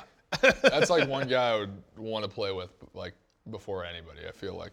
I've literally never heard a negative thing about that guy because he was in Cleveland forever. you know? Like all the clubbies love him. Everybody like it's amazing. Yeah. And just watching the home run he hit off of Shields. Oh, in San And Diego. he hits and his helmet His comes helmet's down. like bouncing around, dude. That is incredible. One of the funniest moments on a baseball field I've ever like. God, dude, I love watching that dude play. That's incredible. It's Shields, that unbelievable. guy. So he was my first big league camp in 2014. He was with Kansas City, Yeah, that's right. and Because he had just come over from Tampa. yeah, Right? yeah. And this was like right at the start of like my injury thing, so I was still like top prospect, like whatever. And day one of camp, he decided you're gonna be the guy who I'm gonna get on. Just wears it. Yeah, you're gonna be the guy to wear it. And I feel like I can wear it pretty well. And it ended up being like he ended up paying like my dues at the end of spring, and like because I wore it well. But there was, I gave like an interview, and at some point in spring, and it was like, how's the camp going? Like how you feeling? Da, da, da. And I was like, yeah, it's great. Like it's great to be around, like in the clubhouse with these guys who have a lot of experience, and like around like the younger guys, and then some of the older guys who like know what to expect and know what they're doing and all that stuff. And so on, I keep going. And so the article gets published, and like I said, it's great to be around these old guys. And like keeps going. And I read that, I was like, oh, like, this ain't it. And so sure enough, I show up the next day. I get there like 6 in the morning. Shields is already there, and he's got the article printed out and like blasted, and he's got it hanging all over the locker room. Old guys, old guys. I was like, oh. So everybody now starts wearing me out. All the veterans start wearing me out, and I was like, well, okay. And so then we had like a team meeting, and I'm like sitting in the back corner, like just like trying to keep my head down. And Ned was like, Zim, you here? Like somebody like stand up or something. I get to get up, and Shields stands up. All right, everybody listen up. And so I had to get up, and he had like overnight gotten jerseys made with on the back of it, like anybody over the age of like 32 or something. Old guy. And there was like, what was that guy's name? Guillermo Mota? Was that his name? Yeah. Dude. He was like the oldest guy. And so he said oldest guy on his. But I had to get up and hand all the jerseys out to all the guys. It was actually pretty funny. But that was Dude, that's impressive that like you can get it turned around that quick. it was insane. I was like, how did you do this? Like, this is like yesterday. Yeah. But it That's was wild. impressive. Yeah. We had a guy, my first big league camp, well, thankfully it didn't happen to me, but he made it past first cuts. Uh-huh. And so the locker room kind of empties out, you know? Mm-hmm. And so he ended up with a blank locker. It was his first big league camp. You know, he ended up with a blank locker next to him. Uh-oh. So in the morning he would come in and he would hang up his like jeans and shirt and whatever in the blank locker and then change out of his, you know, whatever. And then a couple mornings later, you know, it was like the jeans and everything were hanging there, and then his like bag was in the locker. And like within like 6 days, he's got like a decent amount of stuff in this blank locker. So one of the vets came by and gave him one of the like, hey, like they give you a second locker? That's pretty cool for a rookie. You got a second locker, huh? And Don't fall into that trap. and he's like, whatever, it's funny, you know. Yeah. Didn't take the hint. Yeah. So the next day, puts the stuff in the locker, goes out, comes back, all his stuff's gone. So now he's trying to figure out where his stuff went. No one will tell him where his stuff went. Yeah. So he's just walking around like, I gotta go. Like, where's my stuff? Like, just all this different stuff, you know. His jeans and shirt ended up cut with scissors, and all the whatever strips of it were at the bottom of the cold tub. Oh. Yeah. It's like Mighty Ducks going in with the freezer thing. Yeah. And I didn't put any stuff in the locker anymore, but that's a tough lesson to learn. Yeah, exactly. That's a tough way to learn it. But so somehow, the handing out old guy jerseys isn't quite I got as off bad. a little easier. Yeah. But Who's your favorite teammate of all time? oh man. Man, you're putting me on the spot here. Yeah. I'm I was gonna thinking make so many people so mad. Oh yeah, that's tough. That's tough. Let's see. Just go just with the Indians. How about that? Just with the Indians. I like so many of the guys for different reasons. I guess if you have to ask me who I have like the best relationship with, it's probably Clev. Yeah. Because we just always go back and forth, we Yeah. talk all the time, you know. But Nick Goody, Neil Ramirez, Shane Bieber, just all my Yeah. guys, dude. Like A lot of good dudes. it's so hard to Yeah. tell, you know. My brother just talks about how hilarious Carrasco is. He's unbelievable. We had him on Bauer Bytes. It is Really? hilarious, Is dude. it funny? The interesting thing about Cookie is he's like two different people. Mm-hmm. Like he's who he is at the field, which is just this just out there hilarious child. Yeah. But hilarious, you know. And then you see him off the field and he's super respectful, grown up. He's got a beautiful family, Yeah. bunch of kids, and it's just everything's super locked down. Carlos away from the field and Cookie Yeah, out the field. yeah, dude. But every time he walks in, it's just you can't help but just laugh. Yeah. When you're around him and smiling, he has such a great energy about him. Yeah. You know. There's nothing better that, not saying that Latin guys aren't all awesome, but there's nothing better than a Latin guy who is just out of this world funny. 'Cause, Yeah. Just the accent makes everything even that much funnier. Jose Ramirez is a funny guy, Uh-huh. but the fact that he his English isn't great, it just makes it so much Immediately funnier. spikes the humor. Oh, it's so funny, dude. The way he walks around, he'll do something, but he can't say anything really about it because he doesn't know how to communicate it in English. But he'll do something and just kind of look at you, and you're like, what? And he just kind of looks at you again, and you're and you start looking around, and then he's just laughing and pointing with all the other guys, and it's and he just walks off how he walks, and I'm what was that? Yeah. I don't even know what just happened, but that was hilarious. Yeah. That's good. We have a good relationship too. I'm always wearing him out. He loves to tell me that he wants to face me, and he's gonna hit a homer off me. He's always "Hey, you." Homer. And I'm I just go back and I'm well, get in the box. Let's go. I'll set it up right now. 20 minutes, field one. Let's go. So last year I'm coming back from my from being hit in the ankle, so I'm throwing a sim game. So a bunch of the guys, but it's mid-September, September 15th or whatever, and we already clinched. And so I'm out there throwing a sim game, and he shows up in the dugout, in the middle of the sim game. I'm hey, you, let's go. Get in the box. Get a helmet. Get in the box. You want to face me? Let's go. And I start yelling at him, and he's just sitting in the dugout, just laughing. Yeah. Just walking around just wouldn't get in the box. Wouldn't do it. Wouldn't do it. And Come I on. asked him after. I was wearing him out after. I was dude, you talk all the time. You want to face me? I gave you the opportunity. It was perfect. And he goes, oh, you throw too slow. 88, 90. I need harder. 98, 99. He's still talking after Yeah. he refused to get there. Oh, He's still dude. talking. And then this spring, I have live ABs. And he's on field 3. I'm on field 4. So I'm dude, you got to switch groups. I can go to the coaches trying to get him to switch groups. And he's it's okay. You don't throw hard enough. I'm What a you are joke. such a shit. I hate What a you. joke, But I yeah. love you at the same time. Yeah. But Position players love to talk. oh, They love it. all the time. They all love the time. it. Yeah. Because they I know they can't- don't have to ever back it up for real. Yeah. Until they go to another team or you go to another team, and then it's like Michael Brantley always talks about. He's TB, I would walk to the plate with no bat off you. I'm just not going to swing. You walk too many people, you ain't ever going to throw me 3 strikes. I know for a fact. You're going to try a front hip 2-seam, you're going to miss. You're going to try some BS curveball in the dirt. I'm not going to swing at it.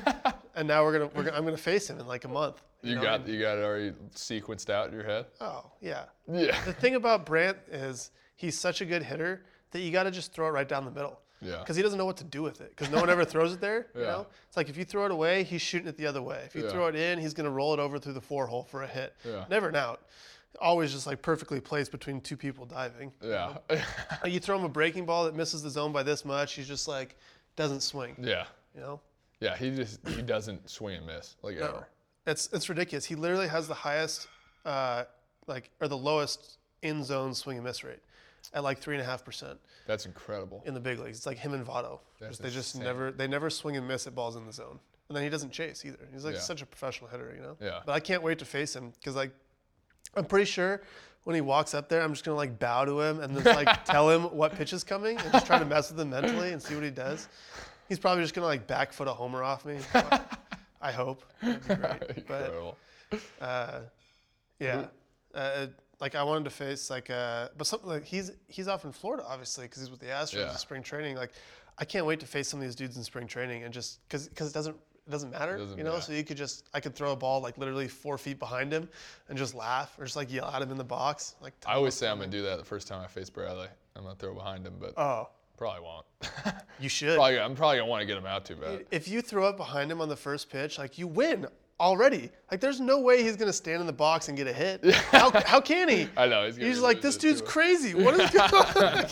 Not even break a smile, just be stone faced. Yeah. I don't know. Like when I face him, it's gonna be like we'd never faced each other. He's always played together. Yeah, we all played together, and then yeah, I can't wait for that. it's gonna be wild. When do we play each other pretty early in the year, right? I think so. It's definitely gonna be my highest velo numbers of the year. Oh, popping up some hundos, Yeah, I'm gonna let it ride. little adrenaline. I mean, you got to have like a gentleman's bet on that. Like, I'm throwing you nothing but heaters, Yeah. you and me. My mom's gonna be like, I hope he hits a hard line drive right at somebody. And you both win. You both win. Yeah. Oh my goodness. All right. What do we got I'm gonna tonight? start. Can I come over here tomorrow night too? Smoked beef brisket. And cheesy O'Brien's and roasted vegetables. I mean, this looks This- absolutely incredible. Unbelievable. Yeah. Thank you. Thank you very much. Yeah. That's So you're getting? Is he just cooking it up for you nightly with this? yeah, man. This is wild. That's right. I mean, this is a way to do it. Absolutely. Start a media company just to get some good food. I've been doing it wrong my whole. This is wild. Goodness gracious. When did you decide you wanted to start doing all like this stuff? Um, Oh, you kidding me, so a couple years ago. buddy? Oh, Yeah. It's no joke, man. We do things right. I mean, that's just melting. Oh, I'm not inviting you to a big league show and not giving you a big league meal. this is a big league meal. Buddy. You know? This is it.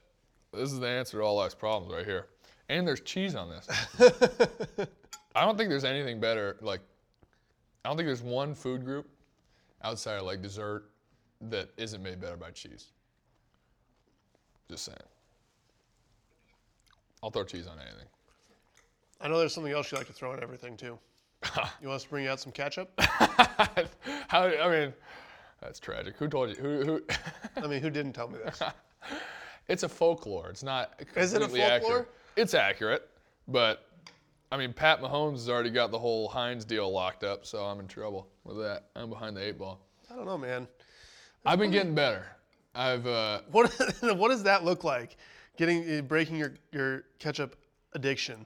Is it like only 2 meals a day? Is it? I'm basically only breakfast now. So like, I can't eat eggs without ketchup. When I was a kid, I literally put ketchup on everything. Like anything you could think of, I put ketchup on it. And not Yogurt? like a little amount, like a rude amount of ketchup. Like yogurt? Like offensive amounts of ketchup. Not yogurt. But like steak, chicken, So mac you're- and cheese. so you're rolling I would into- have bread with just ketchup on it. So you're rolling into Ruth's Chris Oh, buddy, or Morton's, bring out the ketchup. and you're getting a fillet Give me cooked the at ketchup. 500 degrees, Yep. coming out on a steaming plate, perfectly seasoned and everything. I'm paying for it. I want to enjoy it. And you're going, can I get some ketchup? Yes. And I get the death stare and probably getting spit and whatever else I were. But I'm going to enjoy my steak with some ketchup. Hey, Yeah. props to you, man. I don't do that anymore. A man that knows what he wants and sticks to it. I like it. It's just ketchup though. That's where it's at. That's it. Is it true or false that you tried to convince people that it's healthy for you? I will neither. Okay. All right. There's a possibility. Yeah, I don't think it's the best for you, but if it makes you feel good, bud, that's what you're looking for. Yeah, that's right. Look good to feel good to play good. So, Amen to that. any of those that you can check off at any time. Exactly. But yeah, I've toned it down. I've toned it down a lot. Like I would have 6 years ago, there would be ketchup on this meal. Vegetables, any vegetable. Just drown it in ketchup. Interesting. How about fruit? I mean, you go on like orange slices dipped in fruit. ketchup?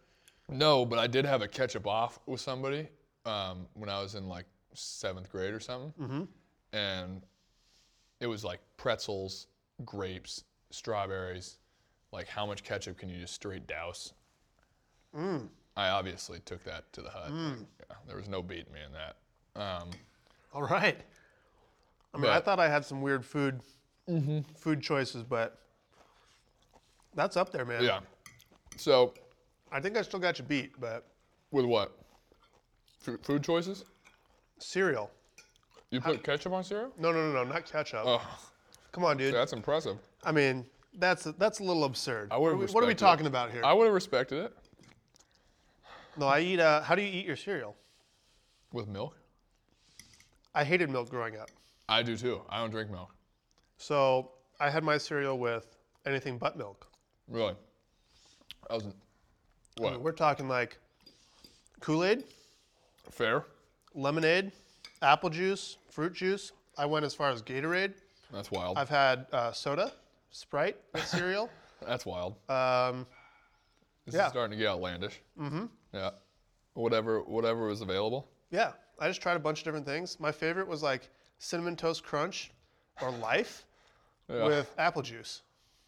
So I've actually had apple juice with cereal. Okay, thank you. You're literally the first person I've ever said this to that's like, oh yeah, I've tried that. I've tried it. Okay. But I was also made fun of an incredible amount for my eating habits over the years, which have really been more mainstreamed as I've gotten older, just more out of sheer shame than anything else. Hey man, don't let people talk you off of what you know you like. No, I know. But I did need to back off the ketchup train. Although I still, if nobody's around, I'll still put ketchup on a steak, and chicken, without a doubt. If it's just me at the house and I make a great steak or some good chicken breast, I'm lathering that thing up. All right. If I'm in public, no chance. So you have your own is it a certain brand or just any ketchup? I mean, gotta go Heinz. Heinz. But I'll go the most off-brand ketchup you've ever heard of that's been shipped in from Wherever ketchup's yeah, made. Exactly. Yeah. I'll throw that on there still, if I need to. Last night, devastating. We had night game, pitched against the Mariners. Get home. No. It's 11:30. There was Chick-fil-A at the field. I was trying to go to dinner with Sam last night, and he kept texting me, "Oh, we're delayed. Oh, Yeah, he was Zimmer's taking forever to get loose. Delayed." Yeah. I got no sleep last night because you had to pitch. Yeah, sorry, buddy. Late dinner, huh? Mm-hmm. You guys got some sushi? Mm-hmm. Big Dave? That place is legit. That's great sushi. Went out there, yeah. Had to put his order in for him. I sent him pictures of the menu. So here I am sitting alone at a table, snapping pictures of the menu 20 minutes before closing. Sam wasn't going to be there. He rolls in That was the latest I've thrown in a game, too. I've been throwing first out of the pen, all the other ones, but I threw the 8th inning yesterday. So you start throwing up 7s and 8s in spring training and punching dudes out, you start sliding towards the back end of that bullpen. Start sliding back. Yeah. I'll take whatever. I'll throw in the 14th if it means I get a job. I don't care. That's right. Mm-hmm. But yeah, all the driveline boys. I mean, talk about a committed just group of guys sitting through a rain freezing cold. Gotta love it. Blowing you up on social. Yeah, blasting you out there. Big Gouda. That's right. I've been really struggling to try to come because they ask you what nickname you want for Players Weekend. Uh-huh. And I don't have a nickname because I'm like the guy my whole life. I've always like given nicknames just because I'm an idiot and I just What say about stupid Zimbabwe? stuff. People have called me that, but it's also a country, so I don't want to get too. I had Zim Nation, Zimchowski, Zim Shady. Shade. Bradley's got that. Yeah, I know. He was all bummed out earlier this year because they're like, oh, you can't do Zim Shady. It's like copyright. He's like, it's not even the same thing. It's not even close. Yeah, that's what they were trying to tell us. So That's really dumb. I was like, I told our class, we were sitting at the table eating. And our clubhouse, our head clubhouse guy came over and was like, hey, you can't do Zim Shady, like blah, blah, blah. I'm like, you put Zim Shady on the list. Yeah. And if anybody has any problems with it, you come talk to me. I'll figure it out. Yeah, like Eminem's gonna be like, oh, Zim Shady lawsuit, let's go. Yeah, no chance. That's not happening. There's no way. Yeah. Are you familiar with what my Players Weekend jersey will be this year? Oh, is it Ochart's Twitter handle? Yeah. Yeah. Yeah. That's a tough nice. scene, man. Yeah, it's tough, but it's all right. I'm really hoping that, Taking it like a champ. hey man, you're going to win some, you're going to lose some. Mm-hmm. I've gotten to see Ochart self-execute himself out of a pitching machine at 100 miles an hour. That's impressive. Boom, and it got on MLB Network and stuff, so That's I've very won my impressive. fair share against him, but yeah. I had a bet with Sam the last day before I came here. He got lucky in it because there was a snowstorm. It was my last bullpen up there, and it was if I hit 95, he had to buy me something. I don't remember what it was, but if I didn't, I had to put in my Twitter handle at Sam Breen, whatever is my daddy. So that would have been wild. That could have gotten misconstrued pretty quick. Did you? So it never happened. No, because that snowstorm? giant snowstorm. So I left a day early to come down Dude, because I was that like, I gotta get out of here. snowstorm was nuts. It was insane, dude. Because I left, and my truck was still up there, and everything was fine. My truck gets down here, and there's a massive spiderweb crack in the windshield. I had the tiniest little chip, and like the snow. and the snow, it froze and cracked, and snow like there was literally just spiderweb my entire windshield. Damn. Yeah, it was insane. I didn't even know it snowed in Seattle, like ever. No. And then all of a sudden there's like a foot of snow on the ground. And Yeah. I'm like, what is happening? It'll freeze like once or twice, but it's always just like 40 and gray and misty and miserable. Mm-hmm. In the winters anyway. Summers are unbelievable there. You been up there in the summer? I was there all last summer, Oh yeah. just on the couch, sucking wind, That's right. ripping through every show on Netflix. You find any good ones? I mean, I've seen literally everything, so you're bound to run into a good one when you're fishing with that big of a net. What do you go with? What's your go-to guy? I mean, you name it, I've seen it. I've been in rehab for 6 years. Like, there's nothing I haven't seen. There's nothing else to do. Like, You a Ozarks guy? Oh, yeah. Breaking Bad? but yep, seen him. Dexter? Seen it. Like, I honestly would challenge you to try and name a show that I have not seen. I'm not a big show guy, There you go. so I'm gonna lose that. Spoken like a true man of health. Maybe I gotta get a drone or something to. Nah, dude, those things are dangerous. You'll end up back on the DL. Might attack your elbow or something. That's tough. Just Yes. coming at you. They'll bite, man. What happened there? It was just like you were messing with it and just. So I was out earlier that day. It was a brand new one. I just designed it all, built it, wired it. Everything was good. I was out that day. I flew like 2 or 3 packs, and then halfway through the third one, it was just flying along, and like tumbled out of the air. It's happened before, so I was like, okay. Went over there, picked it up, headed to the field, did my stuff, headed back to the hotel, and usually what happens when something like that happens, the troubleshooting that you do is you plug it in and you start the motors and you see which one spins and which one doesn't. Then you know which one's bad, and so you can repair it. Yeah. So, but sometimes like they'll all spin unless you have the propellers on. Yeah. So you can't really tell if you don't have a propeller on. So I've done this literally hundreds of times in troubleshooting over the years. So I set it on my bed. Mind you, it's like 3 o'clock in the morning. I'm just like hanging out in my hotel, can't sleep. Yeah. So I set it on my bed, I get the battery, I plug it in. Well, apparently something in the board went wrong, some sort of like electrical misfunction or malfunction. Because what's supposed to happen is you plug it in and like nothing, the propellers don't spin, nothing happens. Yeah. Well, I plugged it in and the one propeller that was bad like spun at full throttle, just like max. So the way I plugged it in was like this, and my pinky was just like this. Oh no. And the blade hit me 3 times before I could get my hand out of there. So like it hit me and I went like this to get my hand out. Yeah, it was already the smart. battery slams against the wall. Actually, there's blood splatters like from my I don't know how. CSI crime investigation. Yeah, dude, on the wall. And I look down and there's a flap of skin. Are you done eating, by the way? yeah, no, I'm good. There's a flap of skin hanging open. I'm like, that's not good because I can see the bone.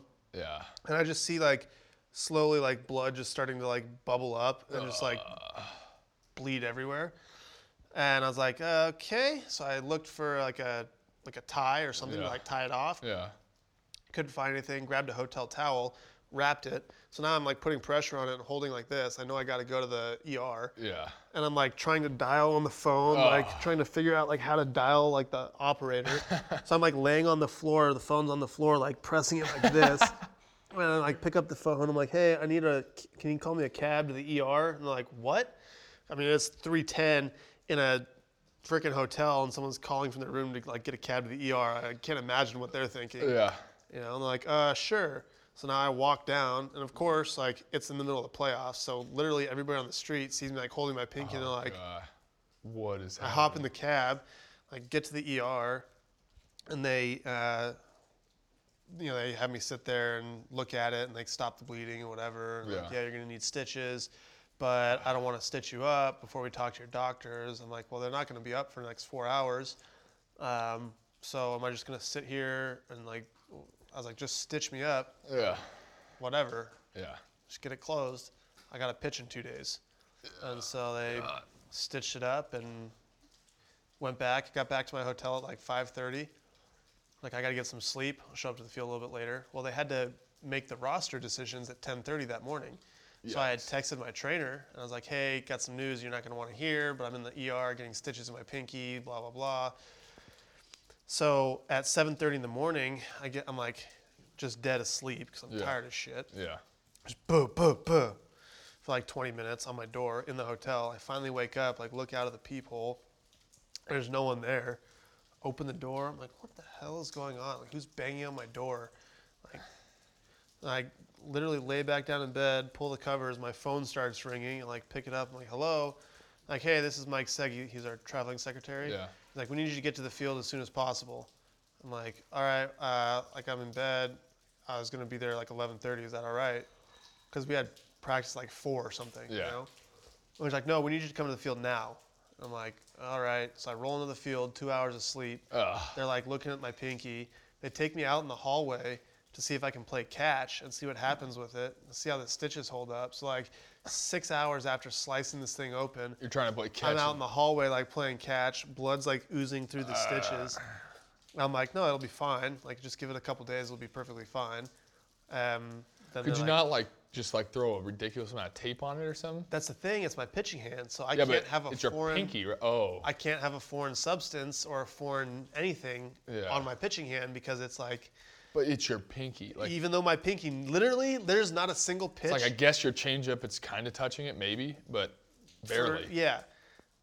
And no, couldn't have anything. Like, I couldn't put like new skin on the back of my pinky or whatever to like, or super glue to help hold the stitches together. Nothing. Wow. So yeah, they ended up putting me on the roster, and then I went out there and bled all over the mound in Toronto, and then single-handedly lost the Indians the World Series because of a stupid toy that I was playing with. And that's me. Yeah. That's where we're at. That's tough. That's all right. You make it up. It's all right.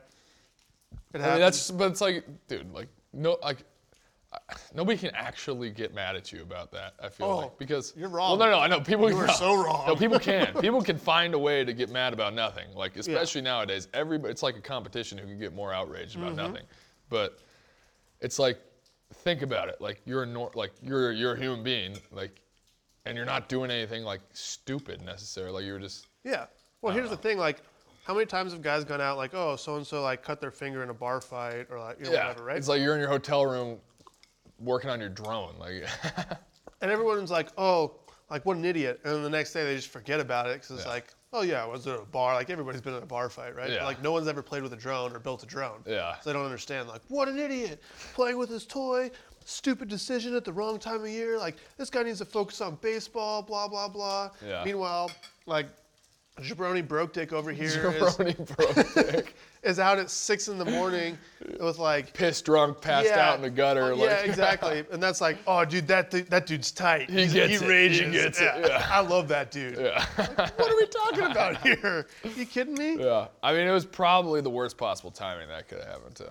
Absolutely the worst. Well, it could have happened right before the World Series, you know, but Fair. it happened right before ALCS. Yeah, just any time in the playoffs is the worst. We won the game that I missed, like somehow. I went 2/3 of an inning, and the bullpen came in and just like fucking shoved. Killed it. Yeah. You know, we ended up winning that series in 5, went to the Yeah. World Series, and I pitched like perfectly fine in the World Series. Yeah.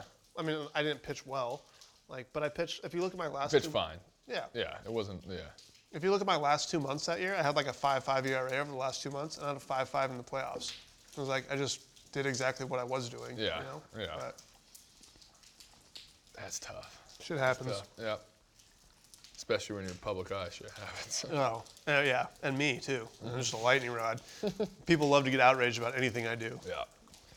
That's like it literally is like competition these days. Like who can be more It's upset unbelievable, about isn't it? Yeah. Like, what are we doing with our lives, man? Like, you just sit on Twitter. Or, I think it's just the social media aspect is like it exacerbates it so much. Because like if you get somebody in person, it's like no one's real ever life like that in person. interactions, real life interactions, even today, Yeah. in such an outrageous like outrage culture or whatever, like nobody's actually like that when you get in person. It's just No, like dude. you hide behind the keyboard and you're like Mr. Tough Guy or Yeah.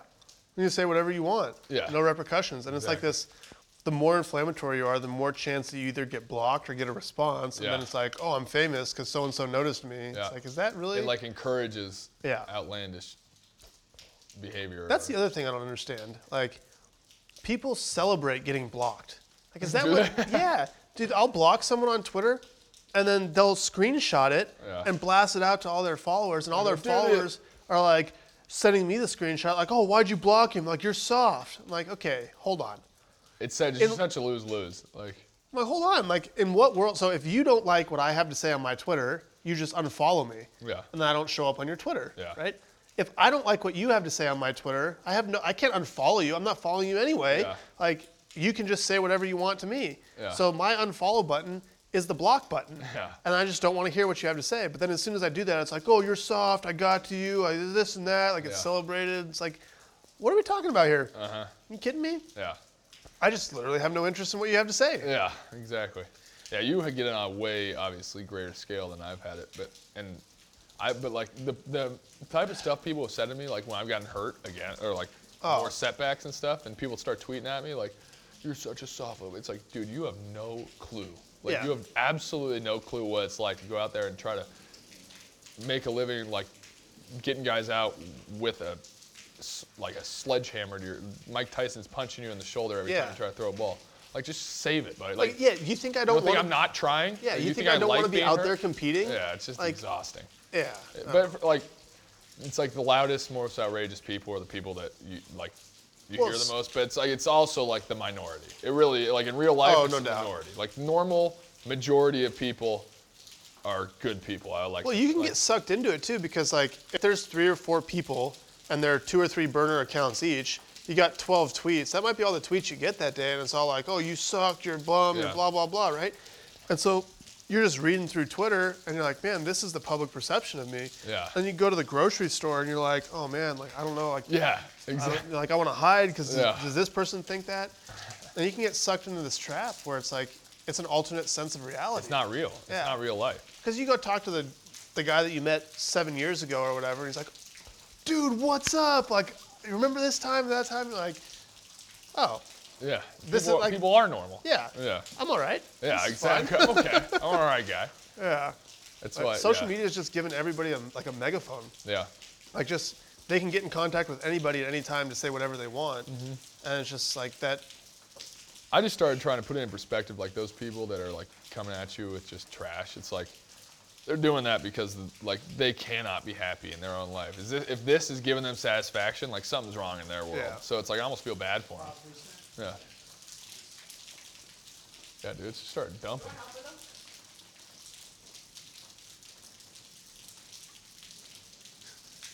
He's just getting like absolutely poured on right now. Yeah, dude. Uh-oh.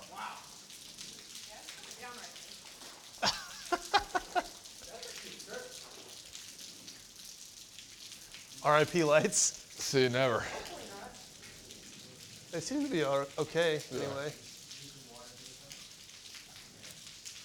How long have you been doing like all the like what got you into like this, like the media Well, it was space? Is it was- Momentum your like it's your deal, right? yeah. So Tyke and I co-founded it. Yeah, okay. Basically, like there's three things.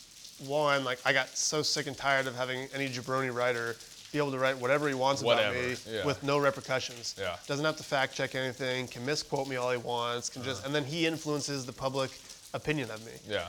Two, like I got, like me and Clev were talking about it the other day, like we play in Cleveland. We love playing in Cleveland. Cleveland is a small market. And like no national broadcast or anything picks up anything in Cleveland, or Milwaukee or Minnesota. Kansas City. Yeah, Kansas City. Jose Barrios was an all-star last year, and ain't nobody know that. Yeah. You know? So unless you play in Boston, New York, LA. Chicago, or LA, like national media doesn't pick up anything you do. Unless it's just so spectacular that they just cherry pick a guy like Lindor in Cleveland or whatever. So trying to give guys That was the best meal I've had all spring. That was incredible. yeah. I need to talk to the team then. So giving guys in small markets a chance to like get out, get their name out there. Yeah. And then just baseball in general is like terrible at promoting athletes and the game itself. Like our average fan age is in the 50s. Yeah. And every other major sport's in the mid 20s. So like 2 or 3 years ago, I was just super fed up with like the media just saying whatever they want about me. I was like, you know what, I'm just never going to talk to the media again. Screw them. And then obviously like you can't do that. Yeah, it's not gonna work. And accomplish anything else that you want like off the field. Yeah. So I was like, well, okay, I'll. Coming. Love it. Thank Oh, baby. you. Yeah. These look great. Yeah. Thank you. Thank you. Yeah, so I was like, then nothing really happened with it for a year or two. And I just like always had this in the back of my mind. Like, there's got to be a solution to this, you know? And then 2017, at the All-Star break, I got into photography. And I got a camera, started making some videos on my own. Like I'd made drone videos a lot before, but started making like more cinematic, I guess, type of stuff, or trying to tell a story. And then when Tyke went freelance, like he was out here just hanging out last spring training, just spending like a week out here. And we just got to talking one night, like, oh, we should do something like this. Like none of this content exists anywhere else. Like, why don't we just do that? And so we spent all of last year kind of planning it out, figuring out what we wanted to do and how we wanted to do it and all that stuff, and then launched it. And so far it's had like I truly think this is like the future of. Yeah. And I think this is gonna take the sport like to that, like, because there really isn't that outlet in baseball where it's because like you have the media and they're in the locker room every day, but it still is like it's the media, and like you do give like those sort of like cliche answers. Dude, and it's yeah, just, because like, as soon as you say anything, it gets it's blown up. headline, Yeah. right? And then they write it however to get the most You clicks can just get a in little snippet. 200 words or whatever, Yeah. you know? And then everybody thinks that you're this or that, you're soft, you're a douchebag, you're a whatever. And then you look at like the NBA or NFL, So much Like- more access. Like, more access, more personality, content, yeah. more like players just speaking on whatever it is they feel. If the fans don't want to read an article about a guy, they just go to his social media. He's over there hanging out with Diddy. This guy's over there hanging out with Drake at his concert. Yeah. LeBron's got his shop show, right? He's just shooting the breeze with all his dudes. Yeah. Like out in movies. Like these guys are everywhere. Yeah. Like I saw something today that last year LeBron earned like $52 million off the court in endorsements and stuff, which is more than double what the top 10 earners in baseball made combined, that's insane. which is just nuts. I mean, he is LeBron, but still, it's nuts. Of course, Yeah. right? But it's like, look at like OBJ has his thing, and Yeah. OBJ is a great player. Yeah. He's coming to Cleveland actually just today. Oh, did it? Him and Baker Mayfield going to team up in Cleveland. Wait, really? Yeah. I didn't know that. Yeah. I know that Antonio Brown and Le'Veon Bell went to Oakland. Yeah. Well, I guess Vegas now. But Yeah. Whenever they're going to Vegas. Yeah, the Raiders. Yeah, the Raiders. But yeah, so it's like all these guys are out there, and it gives them so many opportunities off the field to do whatever they want. Yeah. Like you can get a whatever endorsement deal. Like I think OBJ like turned his headphones that he It's wears everything, yeah, whatever. before the game into like a Beats like sponsorship or something. Yeah. You know, but like with baseball players, like you know how it is in the minor leagues too. Like, Yeah. You know, it's all about the team. Give the cliches. Like we have a meeting every spring training teaching us how to deal with the media, and it's like, oh, you know, just defer. Don't answer the question if you don't want to. This, that, and the other. And it's like, So you don't as soon stir as the pot and yeah, as soon as the camera or the mic goes off, then it's like, bro, what's up? How's it going? Yeah. Like, and your personality comes out, right? But you can't do that with traditional media. Yeah, and I'm sure it's like this in like NBA and NFL locker rooms and stuff. But dude, like the amount of personality in a MLB or just baseball clubhouse, like it's unbelievable. And like the fans want to like see that So more. Like much. they want to see like what guys are actually like, What- and like it's like that video you like mic'd up for your first start. Like I don't know how many views or whatever that got, but We like hit a dude, we like, hit a million every- views in 30 hours. Like that's what people want, and it's like, dude, like I was dying laughing watching it. Like it's hilarious, but it's like it's not only like this hilarious. It's like because like I'm a pitcher too, and it's like that's exactly like what's going through Yeah. all of our head. Like turn around, like 92, like that ain't Yeah. gonna play. Like that's Yeah. exactly what all of us are thinking. You watch Bull Durham, Yeah. and like all these things, like the mound visit, right? Yeah. Like no fan has any idea what's actually said during a mound visit. All they know is Bull Durham. Yeah. And like, hey, you know, so and so, we need to sacrifice like a live rooster. Like he needs a wedding present. Like I need a day off. Like all that different stuff, right? But there's so many funny and hilarious things said Yeah. during mound conversations. That, Yeah. like just a little bit of that access would go so far. Yeah. Or just any access. What do starting pitchers talk about for 4 out of 5 days in the Yeah. dugout? Like what, you know, or whatever. It doesn't Yeah. matter. Yeah, exactly. You know. So It's that is what the game needs, I think, completely. Like yeah. the more a fan gets to know a player and gets to know a personality, the more invested they're going to be because they feel like they know doubt. that person. It's like a TV show. Like you get invested because you know the person, you know Mm-hmm. their backstory, you know what they're about, and you're rooting for them that much harder. It's Yeah. like MLB is so worried about like pace of play, all this other stuff. Which, I mean, sure, like if you like that will probably help bring like maybe more of just an average run-of-the-mill fan to the table who's like says, "Oh, baseball's so boring," but the more you know about the players and the more you know like about like the behind the scenes type stuff and just like the personalities and the stupid jokes and just like the how much fun we're having. It's like a reality TV show every day Yeah. in Clubhouse. It's like No doubt. the more that the fan can get into that space, the Yeah. more invested they're going to be in the game because it's not just like Joe Schmo How much would people pay? like coming in the 8th inning who you don't even know. It's like, oh, that's the guy like Hard Knocks. Yeah. It's like that's what's his Totally. name? That tight end that everybody's rooting for. It's like with the Rocks. It's like there's something else that they can grasp Dude, onto other than just the game. Carrasco told me a story a couple days ago when we were sitting here having dinner. Oh, Yeah. buddy. Yeah. He kills it, dude. Yeah. He kills it. But he told me a story. He's like, he's making $20 a week in when he had first come over from Venezuela. Making $20 a week, living with 8 dudes in an apartment, right? In like rookie ball or whatever, you know? Walking 20 minutes to the field back and forth every day. So he Nobody knows saved up $75 and bought himself a bike, a pedal bike, so he could ride back and forth to the field.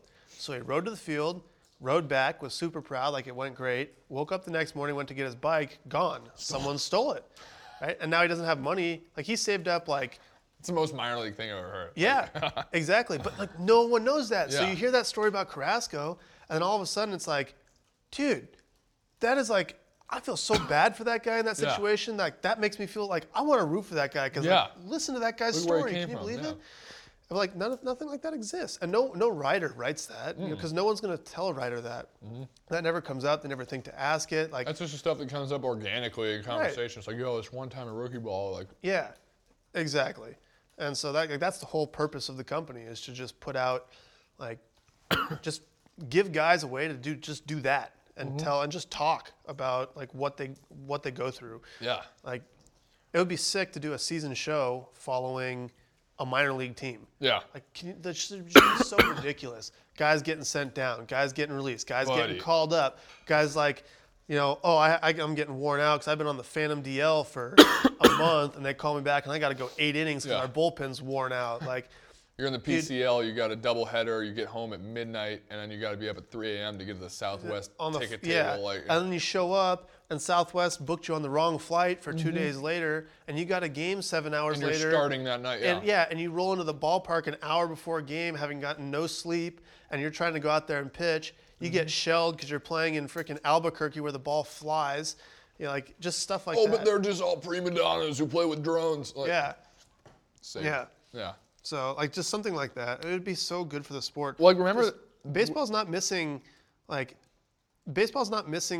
rules, or it's not 3 hours instead of 258, or like how fast the game's played. What they're missing is the young people who want to root for a certain player. Yeah. Because nowadays, like, fans root for players more so than their favorite teams. Absolutely. Even. Like, you're a Russell Westbrook fan. You're a Tom Brady fan. Like, if Brady went to the Packers, like, I would root for the Packers because I like Brady. Like, I don't really care about the Patriots, right? How many new Lakers fans are there? So many. LeBron went there. Yeah. Like, I was a Kobe fan, so I rooted for the Lakers. And as soon as Kobe was done, like, I just completely lost touch with the team. Yeah. But in baseball, it's like you can't identify with one of your players or your favorite player because you don't know anything about them. No.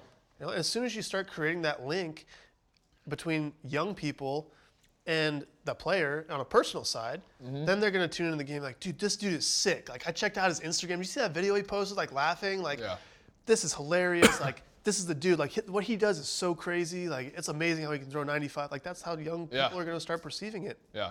Yeah, that's how. Well, that's how you get a new, younger audience. Like, because you're saying the Exactly. average age is like 50 or something. Like, the only way to get in touch with the new generation of, like, millennials or, like, kids in high school now, it's like all these kids have social media. Like, when we were in high school, social media still exists. And we're only 27, 28. Like, it's crazy how much the world has changed in just a decade. Zion Williamson went to Duke with 1.8 million followers on Instagram. Which, like, that's insane. And now everybody wants to watch. Like, I want to watch just to watch that guy play. Like, I don't care. Like, I mean, you're obviously a diehard Duke fan, but, like, I don't care about Duke, but I want to watch that guy. No doubt. See what he's going to do. Because you want to see him 360 dunk. You want to see him slam. You want to see him block a shot jumping from the key and, like just this ridiculous display of athleticism, right? Yeah. But there's ridiculous displays of athleticism in the big leagues, too. Steph Curry threw a bounce pass in the All-Star game, and it went for a dunk. I checked it. It was trending on Twitter 8 minutes after it happened with 1.5 million views, and everyone's going nuts. But, Steph's like this, Steph's that, this is awesome, whatever, right? It was just a bounce pass for a dunk. It was sick, but it wasn't like the most spectacular thing ever. Yeah. Mike Trout launches himself 15 feet in the air, robs a home run, and the most ridiculous catch I've ever seen. You can't find the highlight anywhere. Yeah, it's insane. No one's talking about it. I know. It's like that. I don't know.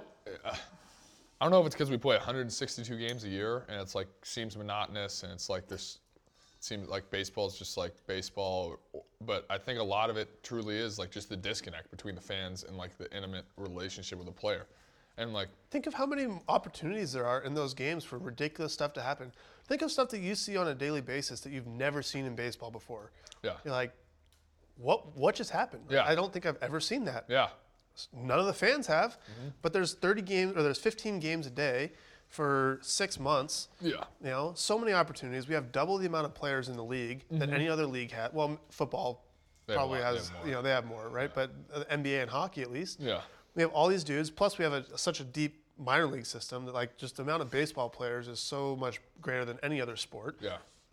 And we're just like we're the least popular, like least talked about, least visual. And we're probably like the most diverse in terms of like personality and. Well, that's the other thing. What sport brings more cultures and more countries together than baseball? None. I mean, in a clubhouse. Maybe basketball because there's a lot of Europeans, but like I don't think baseball probably still has more. Well, sure, but it's like in a clubhouse we have people from Brazil, Venezuela, Haiti, Dominican, Puerto Rico, Taiwan, Japan, Korea, United States, Canada. Yeah. Max Kepler is from Germany. You got Australian players. You got it goes all over. It's definitely baseball. And you're sitting there with guys from 7 different countries and 7 different cultures, and they all find a way to get along in a team setting and work together. Every day for 8 months. For 8 months. Like, what other sport can bring people together like that? Yeah. Right? And no one talks about that. No. No one, like, that's not publicized. It's not out there. Yeah. It's amazing, man. Especially this day and age, like, when people are so, like, socially, it's everyone's biting at everybody, and it's, you know, this race is responsible for that, and that gender is responsible for this, and just all back and forth. It's you just know, exhausting. it's like baseball brings everybody together in that way, and just no one talks Just the about way it is. It's Yeah. Yeah. just, you know, I know, it's too bad. out there. But And I wonder what, like, I honestly think that this type of stuff is going to just continue to take off. And somebody need to do it. And I'm glad that you're doing it, because I think it's something that everybody knew needed to happen, but not anybody really knew what that would look like, how to get it off the ground. And I think this is a great way to start. or had the access, because like MLB could try, but players don't want to work with MLB. You Yeah. know? The PA could do it because they can get the players, but they're not set up to be a promotion company. They're a union. Who better than the players, like, Right. who are doing it? But you need someone like you who's like willing to actually put in the work and the effort to get it off the ground. And honestly, like, you have to have a like sense of, I don't give a shit what anybody thinks about me, like, basically, like, whatever, like, to a certain extent, like, because like when you start trying to do something new, there's always gonna be people like, oh, Always. why, that's tired, like, why are they trying to do that? The first guy through the door takes takes all the bullets. Yeah. You know, but you eventually break down the door, and then it's like, oh, the door, everyone just walks through easily now. Yeah, exactly. So that's all we're trying to do, man. We're just trying to like work with the players, give them away, promote them, like get them to just share Yeah. who they are, and then like it'll take off. I'm a firm believer if you build the best thing, like the monetary stuff and everything will show up. Yeah. But like you have the best product, and Yeah. like guys need a way to just get themselves out there. You know, it's so valuable for everybody involved. They're more valuable off the field. MLB is more valuable because more people are interested. It helps the agencies. It helps the players. It helps the union. It helps like literally everybody. Absolutely. And it's very rare you find an opportunity that's like literally aligns everybody's interests. That is very, very rare. Yeah. And there's no negative to it. I mean, unless someone says something so dumb and outlandish, like stupid. But that's the thing. But even still, We give all the players we work with the video before anything comes out. So like if you're sitting here talking to me right now, yeah, and we're just shooting the shit, Yeah. get a couple glasses of wine, we're having a great time. In 6 months or 2 months or whenever it comes out, yeah. you're like, we send it to you, and you're like, ah man, shit, I don't remember saying that. Like, Maybe tone that off. yeah, we just cut it. Yeah. And then it's like it paints you in the best light, Yeah. it protects the players, Yeah. and then it's a positive message for everybody. And that's the There's beauty no- of the players running it. Right. Because like it's not like that intermediary that's like they control it. And once you say something, it's like, oh, well. Yeah. You know, like that's out. you say half a sentence wrong, that's the headline. Yeah, which is, You could speak for an hour and say the best things ever, Yep. right? And you say half a sentence wrong, and it's like, oh, Trevor Bauer says blah. Yeah. And then no one That's reads it. the article, they just see the headline, they're like, wow, what a douchebag. that's one of the pitfalls of social media these days, especially like with the political climate and everything. It's like if somebody says one little thing, that's going to be exploded into something Everywhere. that is just like, dude, who even cares? Like, but that's the way it goes. And so that's good that, I mean, to run it yourself and to be out ahead of everything. And like, I think it's a great idea. I think it's awesome. Like the fact that you being mic'd up for that start got that much positive feedback that quickly is like, there's obviously something here. People are starving for it. Dude, man. like who doesn't want to watch that? Yeah. Like everybody wants to see that. If you could have a live mic'd up feed of one player every game, you know how much you could charge for that feed? Everybody would listen to that Yeah. instead of the announcers. Everybody. Oh, everybody. Dude, if there were no announcers and it was just the pitcher and like a pitcher's mic'd up, catcher's mic'd up, and like an outfielder or something. I mean, you're walking a fine line there with some things that can't be said, but like that is what people are literally starving for. Like they want the inside access. They want to feel like they're there. Yeah. That's the no doubt. closest that people are going to get. Yep. Well, this has been great, man. I appreciate you coming on. Absolutely, dude. It's been a lot Thanks of fun. for having me. Yeah, that was awesome. So, yeah, good luck this year. Thanks, dude. Happy to hear you're back and feeling good. Yeah. Look forward to seeing you in Kansas City. Yeah, me too. Hopefully we beat you guys up a little bit. I hope so. Hopefully Whit Merrifield takes you. I'm talking with Whit tomorrow, so we'll see what he has to say. Yeah, there you go. I'll tell him you said what's up. Yeah. All right, buddy. That was great. Thanks. Yep. Good to go. Boom. Nice. I was supposed.